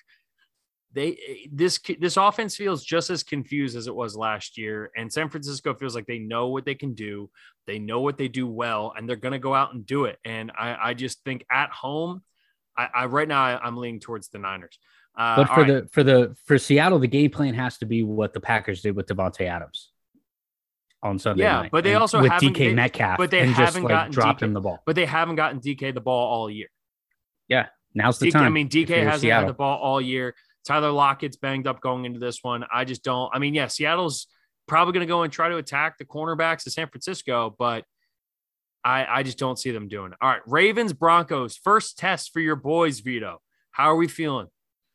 Oh man, this is a really big question mark for me too. I mean, I love my team, but I know who we've played, and I also know that if we played some other teams earlier this year, we probably wouldn't be undefeated. So I'm realistic about it. I think that Baltimore, though, has been very shaky. I think it's almost a barometer test for them too. Mm-hmm. And that's the way I'm playing this. I think it's going to be closer than people think. I like that it's at home, especially 4:25 Eastern. So it's like 6:25, whatever it is, their mountain. So it's going to be almost like a night game. I'm sorry. No, it's 2:25. So it's like an afternoon game. Yeah. But it's still something that later window I love. I believe in our defense. I really do. And I think that the way Baltimore's offense has looked, if we can just push everything up and see if they can try and beat our corners and safeties, because we have a kick-ass back half of the defense, I think we'll be okay. Yeah, that defense looked great even without Bradley Chubb. Like, that's how good the Broncos defense is. Also, I need another 30 points on fantasy. But anyway, I think that they have the tools on defense to stifle whatever scheme game plan that John Harbaugh can draw up in terms of if you stop the run game. That's what everybody's done successfully except the Chiefs against the Ravens this year. And then you have a chance. You put yourself in a spot where you have a chance. Teddy Bridgewater is a guy who can lead a game and get you a big play late in the game. So I think it is a big test, but the Broncos at home makes sense to me. They're 3-0. Yeah, 1-0 at home this year. So I think Denver's built perfectly to handle the Ravens' offense. I think they're going to say Lamar has to beat us in order to win. And after what Detroit did to them last week, I think Denver's going to be all right. And I think the other thing too is I think Denver can beat you in multiple different ways as well. Yes, losing KJ Hamler for the season sucks, but they still have three really good wide receivers there: Tim Patrick, Cortland Sutton, and Jerry Jeudy. Noah Fant's going to be in the mix. They got 4 legit pass catchers. They got 2 good running backs. And you have a quarterback who's going to consistently make the right decision. You're going to make Lamar run the ball. And Marquise Brown is not going to be running wide open against Justin Simmons in the back end. I think Denver does. I mean, right now, Denver is favored by a point, but I think Denver has a very realistic chance of winning this game. But I think it's going to be pretty tight, and I think it's going to be low scoring. Little bit of breaking news for you guys here. All right. According to Adam Schefter, Kendrick Lamar, Eminem, Dr. Dre, Mary J. Blige, and Snoop Dogg will be performing in Los Angeles during the Super Bowl halftime show. Oh, finally a good one. How awesome does that sound? Wait, can you go through that list again? Kendrick Lamar, Eminem, let's go, Dr. Dre, Mary J. Blige, and Snoop Dogg. This is going to be an absolute blast of a halftime show with all those people.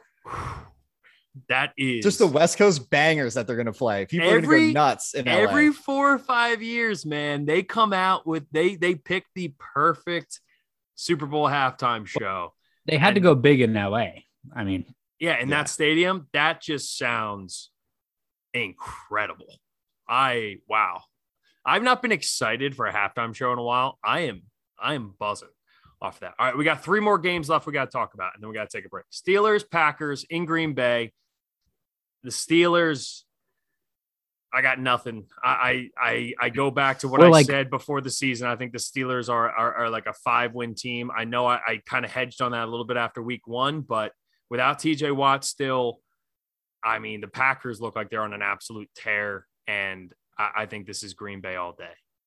More like on their healers. The only difference in this game is that the defense is a little bit better. Stop. The defense is better in Pittsburgh, but I think Green Bay showed on Sunday night against a good Niners defense too. They have multiple ways that they can beat you. Their offensive line was unbelievable. They got such a good push. And most of the runs, I think, that Aaron Jones had were big chunk plays because the offensive line got such a good push. And that's a young unit, and they're going to build on that game that against a good defense, take it into Pittsburgh. Yeah. So I'd expect nothing less. Vito? So here's what I look at. Again, I actually think this could be a close game. But it comes down to these quarterbacks. And I was just checking. Aaron Rodgers is 37, but he didn't play those first 3 or 4 years that in the NFL. And Big Ben did. Big Ben's 39, so he's got 2 years on him. And That's crazy. They're only 2 years apart. I know, right? Because it seems like they're so much different because Aaron Rodgers started so much later. And Big Ben got thrown in his rookie year, went 15-1, which is incredible, but he got beat up like a lot in his early years. That was when he was actually Big Ben, and he would get hit and somehow get out and get a throw off. You know, he's one of the most sacked quarterbacks in the NFL in the last couple of years. Man, I believe in Aaron Rodgers over Big Ben at this point in their careers. And it really shows you how Tom Brady's something special. So take him out. But like you usually see quarterbacks fade off around that 39. Recently Drew Brees, him. I think Aaron Rodgers is the next guy that can surpass that because he has taken less hits and he takes care of his body too. So yeah, I'm excited to see it. And if I had to choose one, I'm going to go with the quarterback, you know? Yeah. And Roethlisberger's just looked terrible this year. Exactly. Absolutely terrible. All right. The last 2 games, awesome Sunday night game, awesome Monday night game. I don't think the game itself will be amazing on Sunday night, Bucks going to New England, but the environment, the experience watching that game is really going to be something special. And I'm really excited to kind of see, I mean, if you're a Pats fan, you have to welcome Tom back to an absolutely standing ovation, give him all the applause, everything he deserves, because I mean, any player who does that for any sports organization, arguably the most impressive thing we've seen, deserves, I would love to go back and watch Michael Jordan's first game in Chicago with the Wizards, because it should match that, if not be even better, given what he spent, the amount of time he spent there, what he gave to that organization. And then we talked about it on Tuesday a little bit, the kind of kinsmanship between him and Belichick. What happens pregame? Do they go up and shake hands? Do they ignore each other? There's a lot of like theatrics and conversation surrounding this game that I think is going to be really, really entertaining. It's a great Sunday night for that, where we can spend time to look at all the ambiance around the game and what's going on. Tom Brady's coming into this though, and on the field, I think what I'm interested in is like him and Gronk.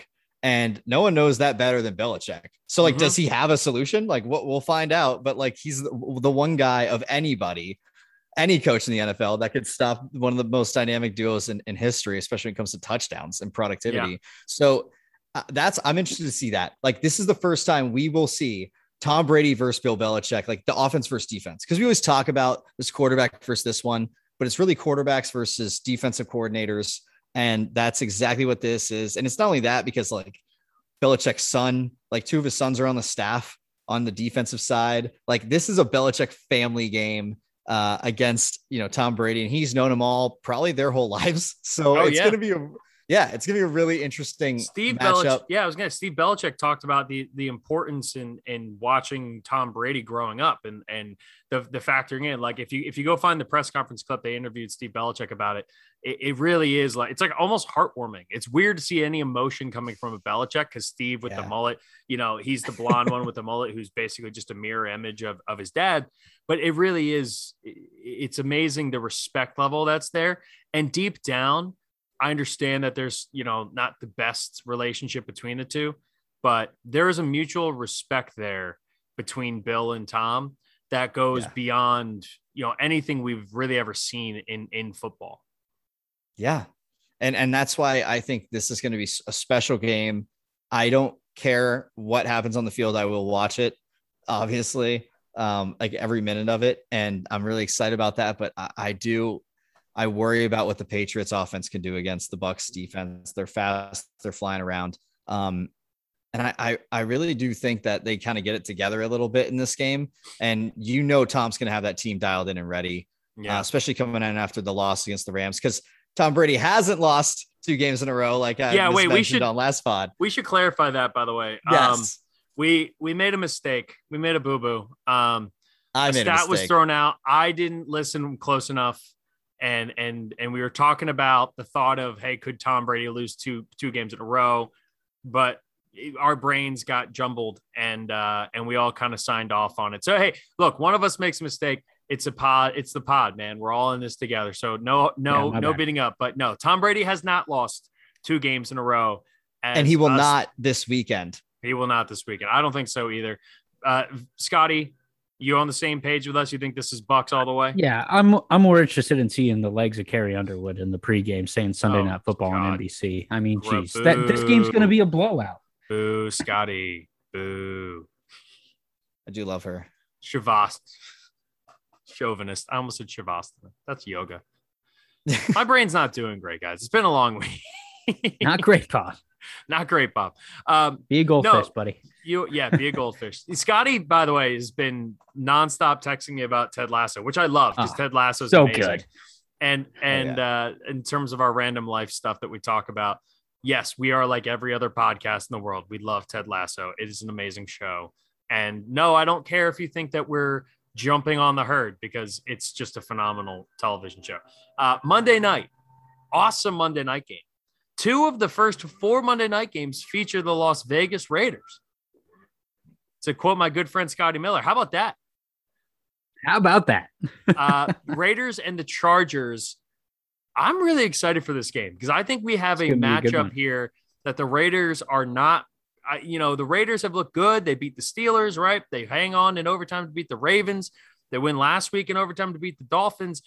To me, this is the best team they've played so far. And everyone loves the Raiders and Derek Carr and how good they've been offensively. And they've been great. But we just saw this Chargers team, and rookie cornerback Asante Samuel has not given up a touchdown yet. Has not given up any major plays. He's the only starting defensive back who's a rookie who has not given up a touchdown through this point of the season. He's been phenomenal. I think the Raiders are in some serious trouble here on Monday night. And if last week wasn't the coming out party because it wasn't a primetime game, this is going to be the Chargers are here, and they're here to be legit. Man, I think this is going to be, again, it's at their stadium at right. Yeah. It's in LA. It's in LA. It's not so far. Yeah. And so we're going to have that. The Raiders, it's also just weird. The Raiders have moved around. Raiders were once the LA Raiders, right? Like, this is a whole division that's been mixed and matched. And fans remember that. There are LA Raider fans. Trust me, when I was growing up there were more Raiders fans than Rams fans or Chargers fans, even like for real. So LA Raiders. Yeah, and they won Super Bowls there. So when you're looking at that, keep that in mind. I think LA. That's a good point. Yeah, I think we'll see a lot of LA Raiders fans here, and I actually think that this could be one of those big moments for Justin Herbert, though. I really think that he's at that level. I think the world of him. I don't know what was the line? This should be a pick. The Chargers are a 3-point favorite. So it's a pick. Yeah. It's basically a pick. Yeah. And I agree with that 100%. Man, I'm excited I don't even know which way I'd go. I'm excited for Rashawn Slater versus Max Crosby too. That's a great point. That's going to be a really fun matchup. Scotty, how are you feeling on this one? And then after that, we're going to get to our picks against the spread before we take a break. I'm still interested to see if the Raiders on both sides of the ball are for real. Because I don't know. Miami has underperformed. Pittsburgh has underperformed. Who else have they played? The Ravens in week 1. The Ravens, who I think, with the exception of the Chiefs win, underperformed. Yeah. I don't know what the Raiders are yet. I really don't. That division's wide open. It really is. And I think the Broncos can make a big statement with the statement win, I think, here. And same for either of these two teams in the division. This is going to go a long way in deciding how that AFC West shakes out. But we'll see. I believe in Justin Herbert way more than Derek Carr. And Derek Carr has proved me wrong in the first 3 games. So we'll see what happens. Yeah, but Scotty, I'm right with you, man. I've maintained all season that, yes, the Raiders are off to a fast start, but I still don't know if they end with a winning record. I legitimately don't, because I laid it out last week when Vito and I were talking. I don't know if the team's going to be able, because this has happened every year. Guys don't want to play there. And when you have a culture where only a couple guys like Derek Carr and Max Crosby, who's and Darren Waller, who are indebted to the Raiders organization, they want to play there. But when your stellar offensive line gets traded away because half of them don't want to be there, and yes, you find replacement players, I think that says something about the culture. And yes, they're 3-0, but at the same time, if they finish the year 7-9, I'm not going to be surprised. Or 7-10, damn it, I did it. I'm not going to be surprised. I'm just not. So I think I really like the Chargers in that game. I think it's a big one. All right. Picks against the spread. Rapid fire. Jacksonville at Cincinnati tonight. Right now, Cincinnati's a 7.5-point favorite. Where are you guys going? Bengals. Man, I'm gonna go Bengals. No, I'm going Jags. I'm going Jags. I'm going Jags. Let's do it. Joe Burrow, Jamar Chase have 3 touchdowns together. I think they might. Replicating the national championship. Nah, I'm going Bengals. I'm flip-flopping back. I'm going Bengals. God. He convinced me. I'm using pen here, Vito. I can't erase. I'm taking Jacksonville. And I think not only does Jacksonville cover, I think Jacksonville wins the game. I know that sounds crazy. I think the Bengals. I think the Bengals are due for a letdown. I like Jacksonville. All right, Kansas City at Philadelphia. Kansas City is a 7-point favorite. Kansas City. I mean, for all the reasons we've talked about. Yeah, I'm not taking that bait. Not at all. Kansas City's too good of a team. I think the Eagles are better than they played on Monday night against Dallas. Dallas is a terrible team, but I think I'm going to keep saying that all year long. But I think the Eagles are better than they played. I'm not taking the bait, though. Kansas City. Remember, I did say rapid fire. Rapid fire. The answer we were looking for was rapid fire. I'm kidding, Scott. Washington football team at Atlanta right now. Washington football team is a 1.5-point favorite. I'm going to take the Falcons at home. Yeah, Falcons home. Falcons at home. I am taking the Washington football team. Give me that defense. Houston at Buffalo. Buffalo, 16-point favorite. Man, with the rain, I'm taking Buffalo. We'll see, but this is going to be close. That's a huge spread. I'll take Houston to cover. Oof. I do not believe in Davis Mills, and I do not believe if it's Tyrod Taylor, I'm taking them to cover. But no, I'm taking Buffalo to cover the 16 here. All right. Detroit at Chicago. Chicago is a 3-point favorite. Detroit, give me the lines all day. Kneecap biting, NFC North fighting, running, gunning, Wheeling, dealing, sons of a guns. Ric Flair. Woo! Detroit Lions. I'm taking the Lions too. I can't follow that up. Nothing says the Detroit Lions like Ric Flair. As a Minnesota guy, so I figured NFC North. That's fine. Carolina at Dallas. Dallas is a 4.5 point favorite. I'm taking the Cowboys. Carolina. I'm taking the Cowboys easy. I think this is a spread that everyone should take, by the way. This might be one of those where Vito is just right, and Scotty and I just don't see it. We talked about it last week, that 4.5 points. Mm-hmm. When you get that line, it's a field goal game. You guys can cover. I'm going to take that extra 1.5. I'm taking Carolina. Indianapolis at Miami. Right now, Miami is a 2-point favorite. I'm going to take the Colts. I think. Well, you said Jonathan Taylor is what, questionable? Questionable. As is Carson Wentz. Yeah. I'll take Miami. I think I'm going to take the Colts still. I'm going to take the Colts. You're taking Miami, Scott? Yeah. I am too. Because if it is a field goal win and Miami wins, then you're covering the spread, and I like Miami to take that one. All right. Cleveland at Minnesota. Right now, Cleveland is a 2-point favorite. Cleveland all day. Yeah, Browns are 2-1 against the spread this year. Give me the Browns. I'm also taking Cleveland. All three of us on the Cleveland bandwagon. I think they destroy that offensive line for Minnesota. Giants at New Orleans. Right now, NOLA is a 7.5 point favorite. Won't bet against the Saints. Saints are like one of the best teams ever against the spread. Give me the Saints. You say 7.5? 7.5. I hate those lines. In the dome. I'm taking the Saints, but I hate those lines. Wish it was 7 just for the push, you know?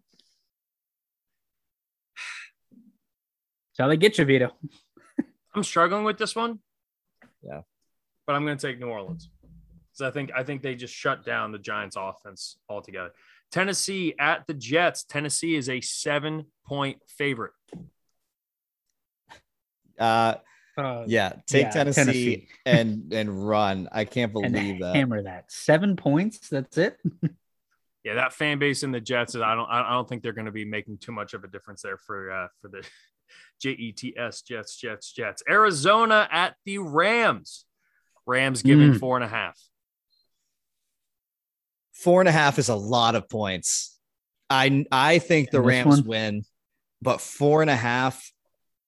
Yeah, I'm going to say they're going to cover it too at home. I'm taking them.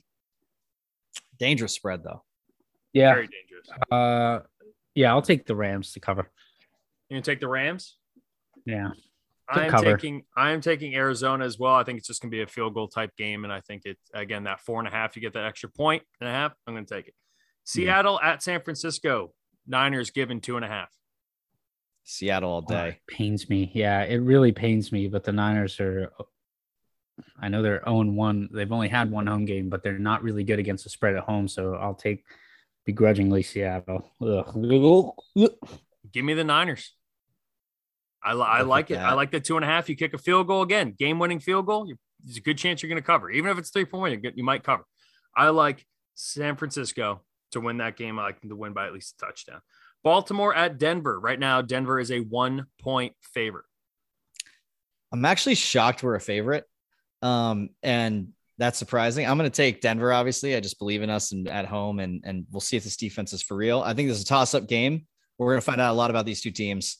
I know it's rapid fire, but one thing I did want to say, by the way, I never mentioned this. Von Miller won AFC defensive player of the month. And what's awesome is it's his first month back of football in a long time after an injury. So shout out to him. Great job. Yeah, the glasses. How about that? The Broncos are unbelievable against the spread at home. Give me the Broncos. All right. All three of us are on the Broncos. Keep in mind, Lamar Jackson was kept out of practice for 2 straight days with lower back inflammation. Injury. So I agree. Stop flipping into the end zone. I think it doesn't look great right now. All right. Pittsburgh at Green Bay. Green Bay is a 6.5 point favorite. Wow. That defense is really good. No, give me the Steelers to cover. You said 6.5, right? 6.5. I'll take the Packers. I'm also going to take Green Bay. Without TJ Watt, that defense just is not the same. and I think Green Bay wins by a couple touchdowns. I don't think it's close. Tampa Bay, the return of the kid. Apparently, one of his nicknames is the Pharaoh. Yeah, I think it's the Pharaoh. Didn't know that about Tom Brady. Apparently, sounds right though. He's everything. Right now, New England is a 7-point underdog. Ooh. Oh, Give me the Patriots. Ooh. Give me the Patriots. I think Belichick draws up enough scheme to slow that offense down. Give me the Patriots. They're unbelievable on their last 10 and also like the last 10 years on against the spread. So Patriots at home. Yeah, I think a lot of that was to do with the guy on the other side of the ball, Tom Brady, and I'm going to take those Bucks and run. I think the biggest thing that we've seen is that if the defense had held up, but I just think that the Bucks got this with Tom going home. I think Tom Brady is on an absolute mission, not just to beat the Patriots, but to try and embarrass them. This is going to be 4th and 1 on the goal line. We're calling a fade to Gronk or a fade to Mike Evans kind of performance. Tom Brady wants 5 touchdowns, and he is ultra competitive in that same class of the guys as Michael Jordan, but he's different in that he doesn't want to rub it in your face up front. He doesn't do the trash talk. He wants his playing to dictate just how dominant he is. Give me Tampa Bay. Give me the Bucks. I think they win by 2 touchdowns, and I just don't believe in Mac Jones against that defense. Last game, Raiders, Chargers. Chargers are a 3-point favorite at home. All day, Chargers. I'm there. Man, I don't know. I mean, this Raiders offense has thrown it up. I'm going to go with the Raiders. Raiders to cover. I am taking my side team this year, and of last year, and of the year before. Give me the Chargers. I love the Chargers. I'm all day, baby, all day. They need as many fans as they can get. And I think Monday Night Football, this is going to be the national game. We see Justin Herbert be the guy that we all think he can be against the defense that really hasn't had to prove itself and has barely won 2 overtime games. So give me the Chargers in this one. All right. That's NFL. Quick break, come back. We're going to do our college football picks, and we're going to wrap it up here on a Thursday afternoon, Friday for y'all, and we'll get you into the weekend. College football insanity. It's basically what we've had all year. And this weekend, these are the weekends that you live for in college football because the matchups are just delectable. You guys like that word? Delectable? That's a good one. I'm a wordsmith. I'm a wordsmith. What can I say? That's good. But no, there are a lot of really interesting games. We have like our top tier games, right? We have a bunch of great ranked on ranked matchups, but we also have some ranked versus unranked matchups that could be really interesting as well. So we got, let's see here, 1, 2, 3, 4, 5, 6, 7, 8 games that we're going to talk about quickly, and then we're going to give our spread after each one here. All right. So first one, Friday night, number 5, Iowa. Going to College Park. You guys know this well. This is not a fun environment to play in, especially on a Friday night.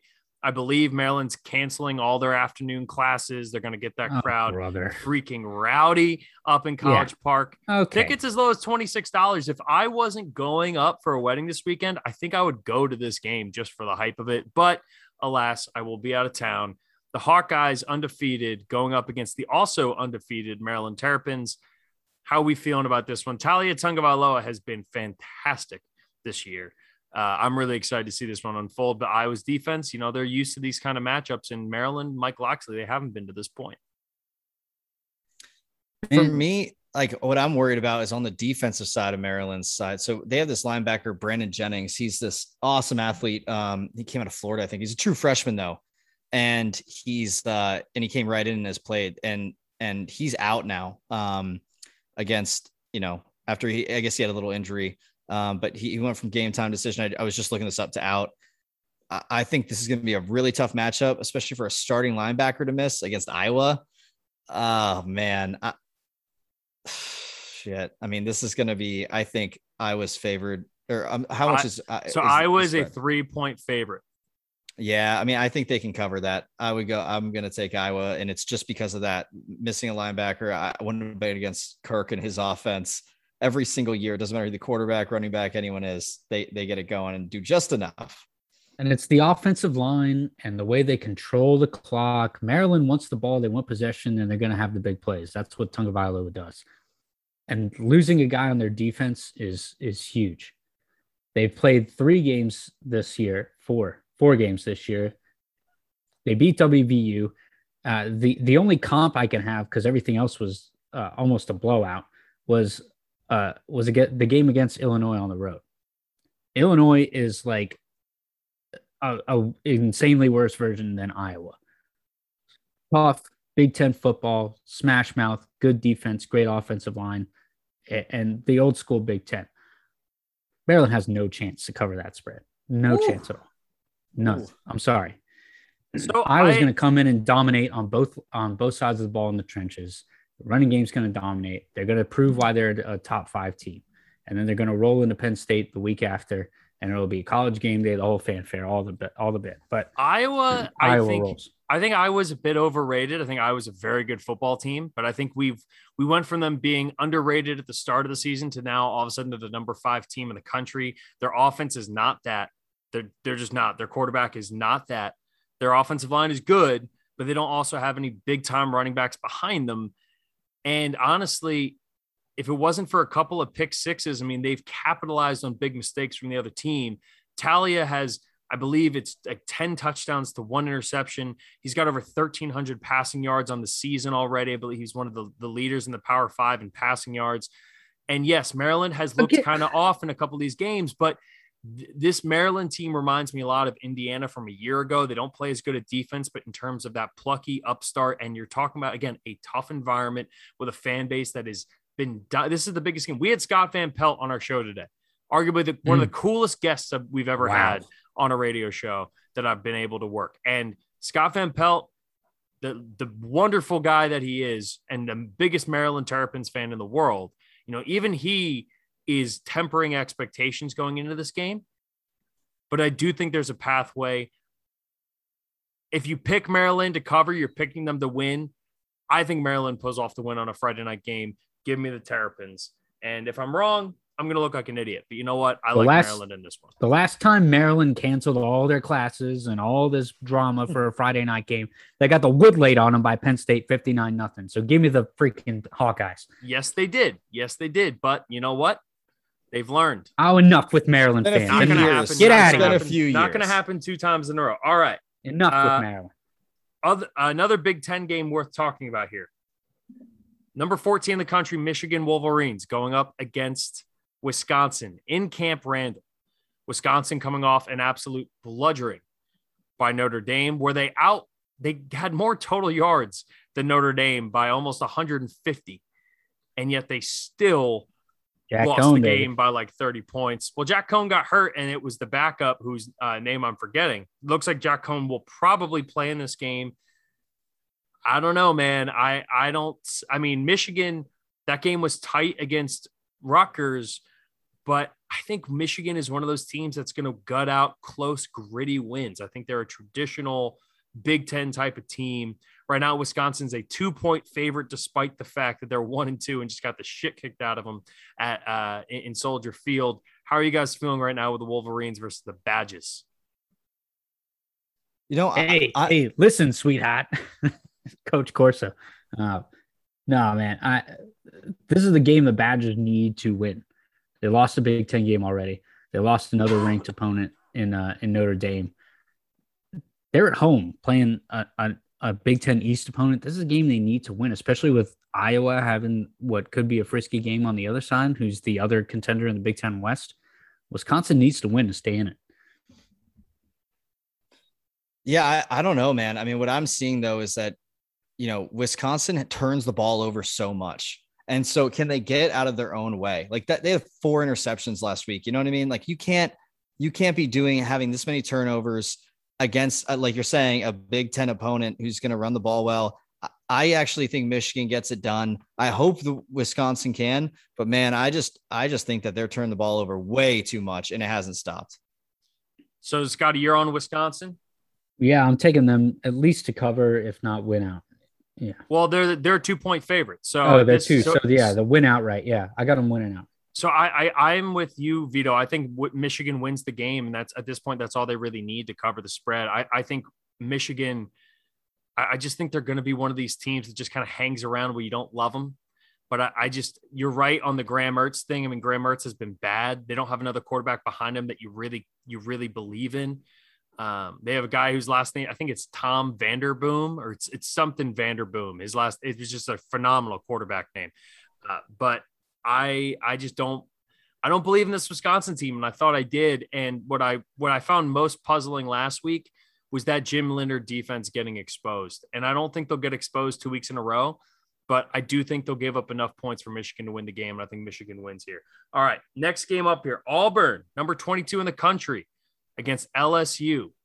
Both Tiger teams are in a bit of flux right now, 2 years removed from the national championship, and it doesn't look like LSU's done that much better, but we'll see what ends up happening here against Auburn. Auburn benches Bo Nix in that game, and they bring in TJ Finley, who, if you know the career of TJ Finley, an extremely talented quarterback, actually played for LSU last year, then transferred to Auburn. The quarterback decision has not been made. If I was Auburn, I would absolutely start TJ Finley, but he's got a record of being a bit of a hothead. He's done, to kind of say the least there. And we know who Bo Nix is. And I think if Bo Nix starts this game, we get LSU to win this. Right now, LSU is a 3.5-point favorite at home. This game is in Death Valley. I like LSU to win. But if TJ Finley's in there, maybe a little TJ Finley revenge game, much bigger, better athlete than Bo Nix. I also wouldn't be surprised here if we see Auburn pull off the upset, which I don't even know if it's that much of an upset. I think this game's very evenly matched. I agree. I think Auburn takes it. I just think the Tigers are going to take it to the Tigers, and the Tigers won't be able to handle the Tigers, and it's just going to be all Tigers. So all Tigers. How about that? Tigers roll in this one. I'm picking the Tigers to cover the spread. Yeah. I don't think Vegas will take that as an option, but no, you're right. I mean, look, with a little revenge game for the quarterback, a hothead, a little bit. I like that. I like the fire. I like the energy. I love starting that guy. And Tank Bigsby. I mean, This guy ran all over one of the best defenses in Penn State this year. He ran all over us. He was just absolutely lived up to his name. And it's the greatest name for a running back. And he's not even the best running back in that room, which is this terrifying part. It's crazy, right? So, I mean, LSU has just underperformed, I think, this year, really particularly on defense. And if they can spread the ball around a little bit more with that, what should be strong secondary turned relatively weak, I think Auburn takes this one. They're a little more battle-tested. You guys are both on Auburn. I'm taking LSU. As you guys know, if I root for one Power 5 team, I'm rooting for LSU. So go Tigers. So far, either I'm going to be really right, and you guys can be really wrong, or I'm going to look like an idiot because you two have been on the same page for the first three, and I've been on the opposite side. All right, now we got Arizona State 3-1 taking on 3-1 UCLA at the Rose, not the Rose Bowl. At the Rose Bowl. Yes, What am I saying? What am I saying? Right now, UCLA is a 3-point favorite at home. I think this is an absolute trap game for Chip Kelly and the Bruins. I loved Arizona State coming in. They lost a tough game against BYU, but their season's not done yet. If they run the table, they're still alive. I believe in Jaden Daniels. I like Arizona State to cover the 3 and to outright win this game against the Bruins. You know what? You're with me? No, we're all on the same page. No, I'm with you. That can't be good. So I'm going to go with it. Watch out for your boy, Chad Johnson Jr. at wide receiver for Arizona State. Love that. Was that Ocho Cinco's kid? I actually I think it is, but I don't even know that for a fact. If Chad Ochocinco has a son playing in college football, I can't believe I wouldn't have heard of this by now, but we got to get stats and info on that. Hey, we're on the Sun Devils, which means UCLA is going to win the game. Works up. All right. We got a few games left here. He is the son. He is the son of former Bengals wide receiver. So we're getting old, boys. We're getting old. And that's the Pac-12 South. That battle is up for grabs in that game. It is. It absolutely is, especially after USC loses to Oregon State last week. I mean, that's a tough loss. First time in, I think, 60 years or something that USC lost to Oregon State at home, too. So, all right. I'm going to ask you about your boys now because the top 3 games are just too good to make you pick your game last. So here we go. Indiana on the road, got the stripe out, in Happy Valley. Big win over Villanova last week. Penn State is a 12.5-point favorite against the Hoos. The Hoos. So I need a big game just once. I was not impressed with the offense against Villanova. They had some big plays. They had explosive plays. They won that battle. I was not impressed with anything else on the offense.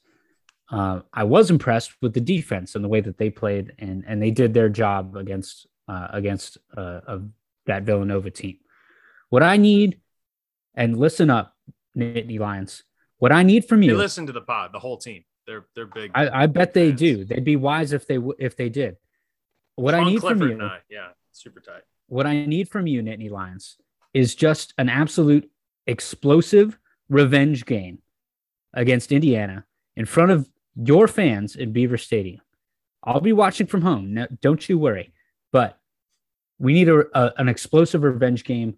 Put up just an insane number on the offensive side of the ball. The defense will do their thing, but give me an explosive game. Prove to me you're the number 4 team in the country. So you're taking Penn State? I like Penn State here. Yeah. 12.5. Yeah. I actually think Penn State covers too. Night game. Man, it's close. If you had like right away, if you asked me when I saw the spread, I would probably go Indiana. But what I love about this, when I told you guys the spread in the break, you both were like, "Oh man, 12.5. I don't know if they're just." I got fired up. Just when everyone at home, I got fired up. All right.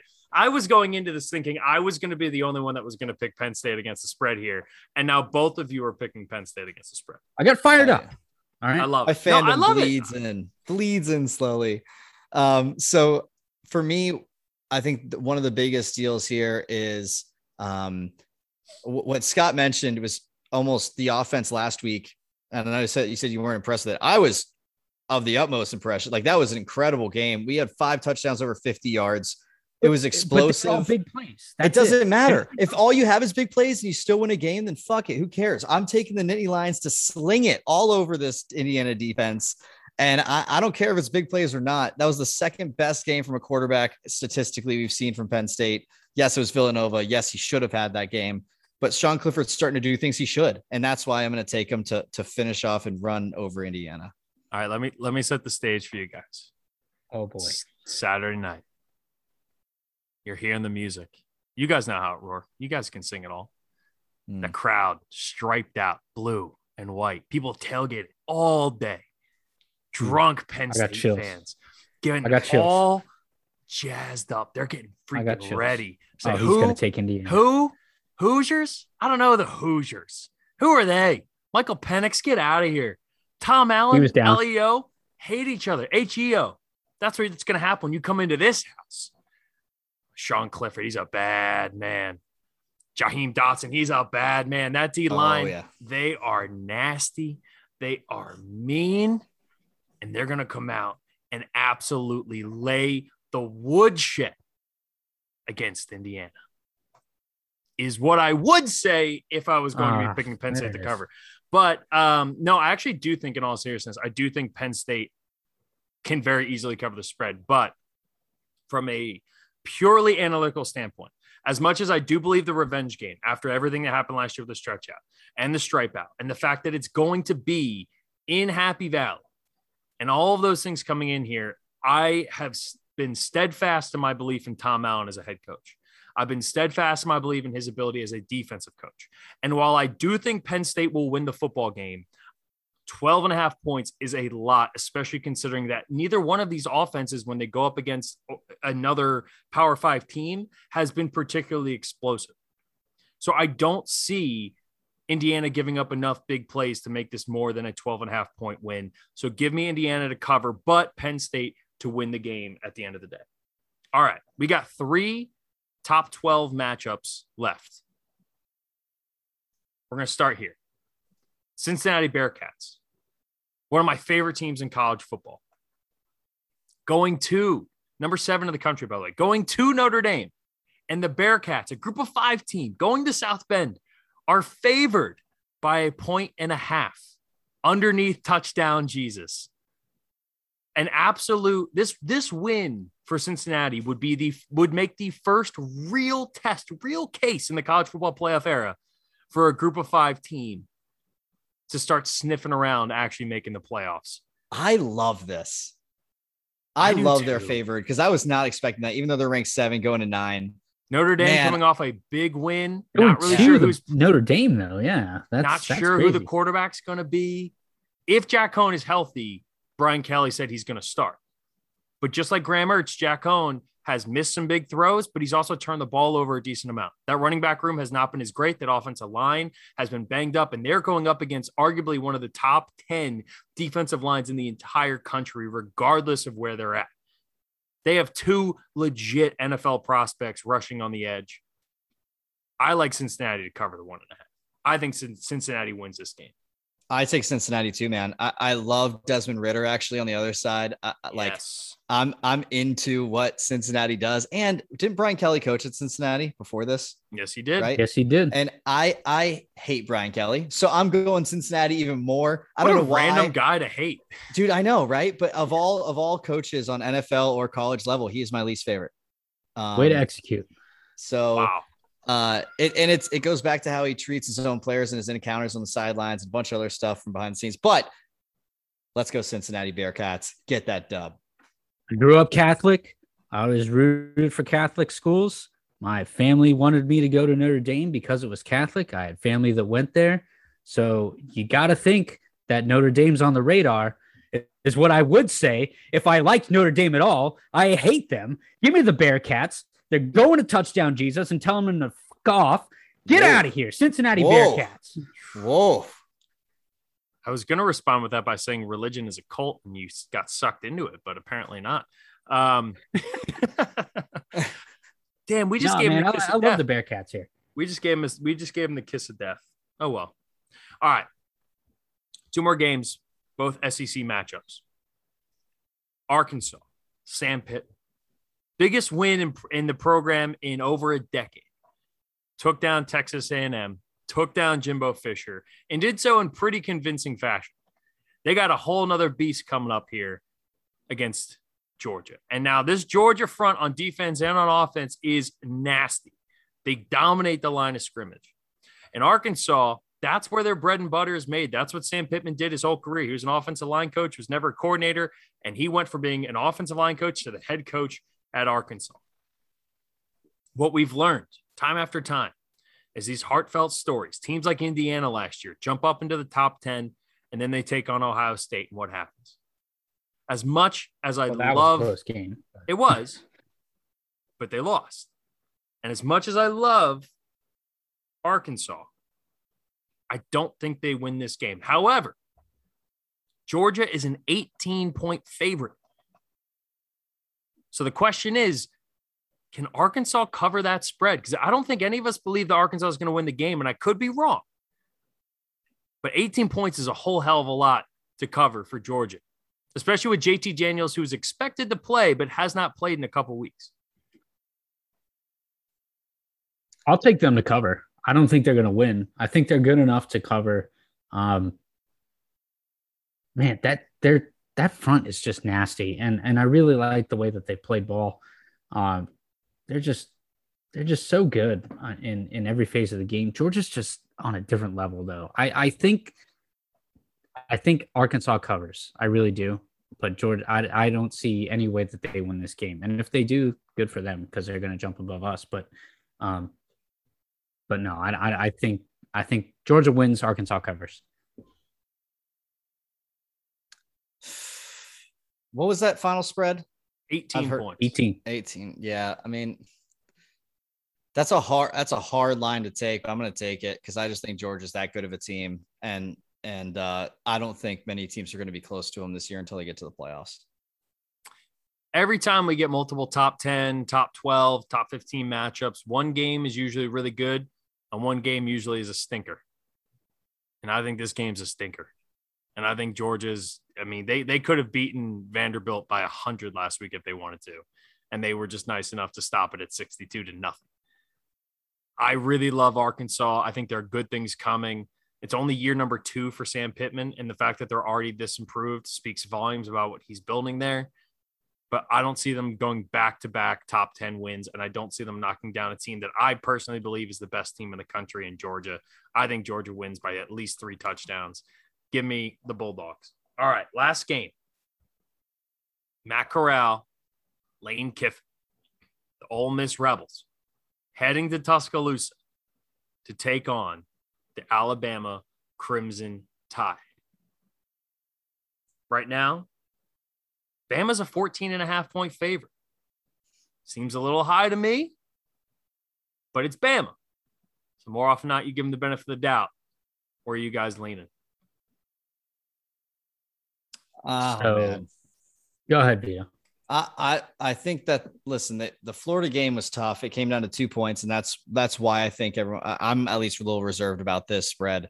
But I think they do that once a season. They always come back out hard. It's going to be a wild run here. They have this game and they have Texas A&M after this. But Saban's good to not let him overlook.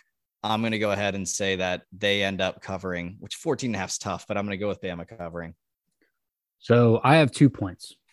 And the first one I'll direct at you, Vito. You know how we have one game a year every season, because we play them every season, that it's always a tough game in the Big Ten, and that's Iowa.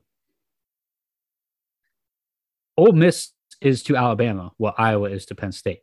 It's always a tough game every single season.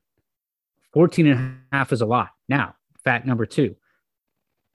Arch Manning will be visiting Tuscaloosa this weekend to watch the Ole Miss Alabama game. Ole Miss is where his uncle and grandfather went. I like the fire that Ole Miss provides in this matchup. Give me Ole Miss to cover. So I love the Arch Manning thing. I did not know that. And that is fantastic research on your part, Scotty. I don't think I love another player in college football as much as I love Matt Corral. He is so much fun to watch. He's electric throwing the ball. He's electric running the ball. And that Ole Miss defense is better now than it's ever been in the Nick Saban era, right? Ole Miss, every time when they've beaten, when Houston Nutt was at Ole Miss, right? Or not Houston Nutt. Who's the guy who's at Liberty now? Malik Williams. No, the coach, the guy who was up in the bed. It's like, I don't think he cheated and got all of his recruits. Someone look up who the Liberty head coach. This is gonna drive me nuts. Oh my God, I know who you're talking about too. This is gonna bother me. Hold on. Hugh Freeze. That's it. Hugh Freeze. Thanks. When Hugh Freeze, sorry, not Houston, not when Hugh Freeze was at Ole Miss and they beat Alabama. That was air raid, right? That was one of the changing of the tides for Nick Saban to realize, hey, I got to start recruiting wide receivers and quarterbacks and going with this high-powered offense. They didn't have a defense. They just got flat out beat with offense. Alabama, I said this week 1 when they played against Miami, they had a lot of injuries in that game on the defensive side of the ball. About 4 starters all left the game with injuries. The thing that Florida did in that game was they ran the ball in the second half with a mobile quarterback, but one who couldn't also throw the ball. And they fought their way back into it. And normally, Vito, I'm with you, right? Because I picked Miami to cover the spread in week 1, and I was wrong. And I picked Alabama to cover the spread against Florida, and I was wrong. So naturally, I should just pick Alabama here, and it'll all kind of work its way out. But this Ole Miss team, when people think about Lane Kiffin, they think, oh, it's air raid, they just throw the ball. This team can run the damn rock. And will they be able to run against Alabama? Probably not as well as they have all year. But Ole Miss is coming off of a bye week. Matt Corral is not afraid. We listened to a clip of him today. Matt Corral is not afraid to go into Tuscaloosa this year. He is in the exact right mindset. I think he's the most talented quarterback in football right now, in college football right now. They have legitimate wide receivers, and they have an offensive coordinator who spent 3 seasons as the OC, or their head coach who spent 3 seasons as the offensive coordinator for Alabama and can scheme up against Nick Saban. The only game that Alabama was close to losing last year was against Ole Miss. Not only do I think they cover, I think Ole Miss wins this football game. Wow. Wow. It's crazy too. You see the line at 14.5, the over under 79. So we're talking about a major league shootout here. By the way, Scott, the last 4 years, Bama would have covered 14.5 point spread. Really? Yeah. I'm sticking with it. I like Ole Miss. I like Matt Corral. As talented as Bryce Young is, as talented as John Mechie is, they don't have a Najee Harris to run the rock against this team. They're not the same running team they've been in the past. And I think Lane Kiffin, I really think Lane Kiffin is queuing something up here to be good. And I'm all in on what he's cooking right now. And Ole Miss right now, number 12 in the country for a reason. I think they beat Alabama. I really, really do. All right. That's our show. No random life stuff because we did too much football today, and football reigns supreme in this world. It just does. At least on this podcast, it does. Thursday night everywhere. football. If you go to Europe, football reigns supreme. That's too. true. You know what? You're right. Just a different football. Football. Love you, boys. Appreciate y'all's time. We will be back on Tuesday. Another pod. We're going to recap all of this. And we're also in the midst of working on a bit of a collab episode with our buddy Chris Corgus, who hosts a podcast now with Blue Wire Pod. And we're going to try to get that figured out for next week if we can't, and the week after that. But we got things in the works for the people. So for Vito, for Scotty, thank you all for listening. Follow us on all of our social medias. We will talk to you guys next week. Enjoy all the football. And as always, take it easy, everybody. Thank you for 50 episodes. We love you. Woo.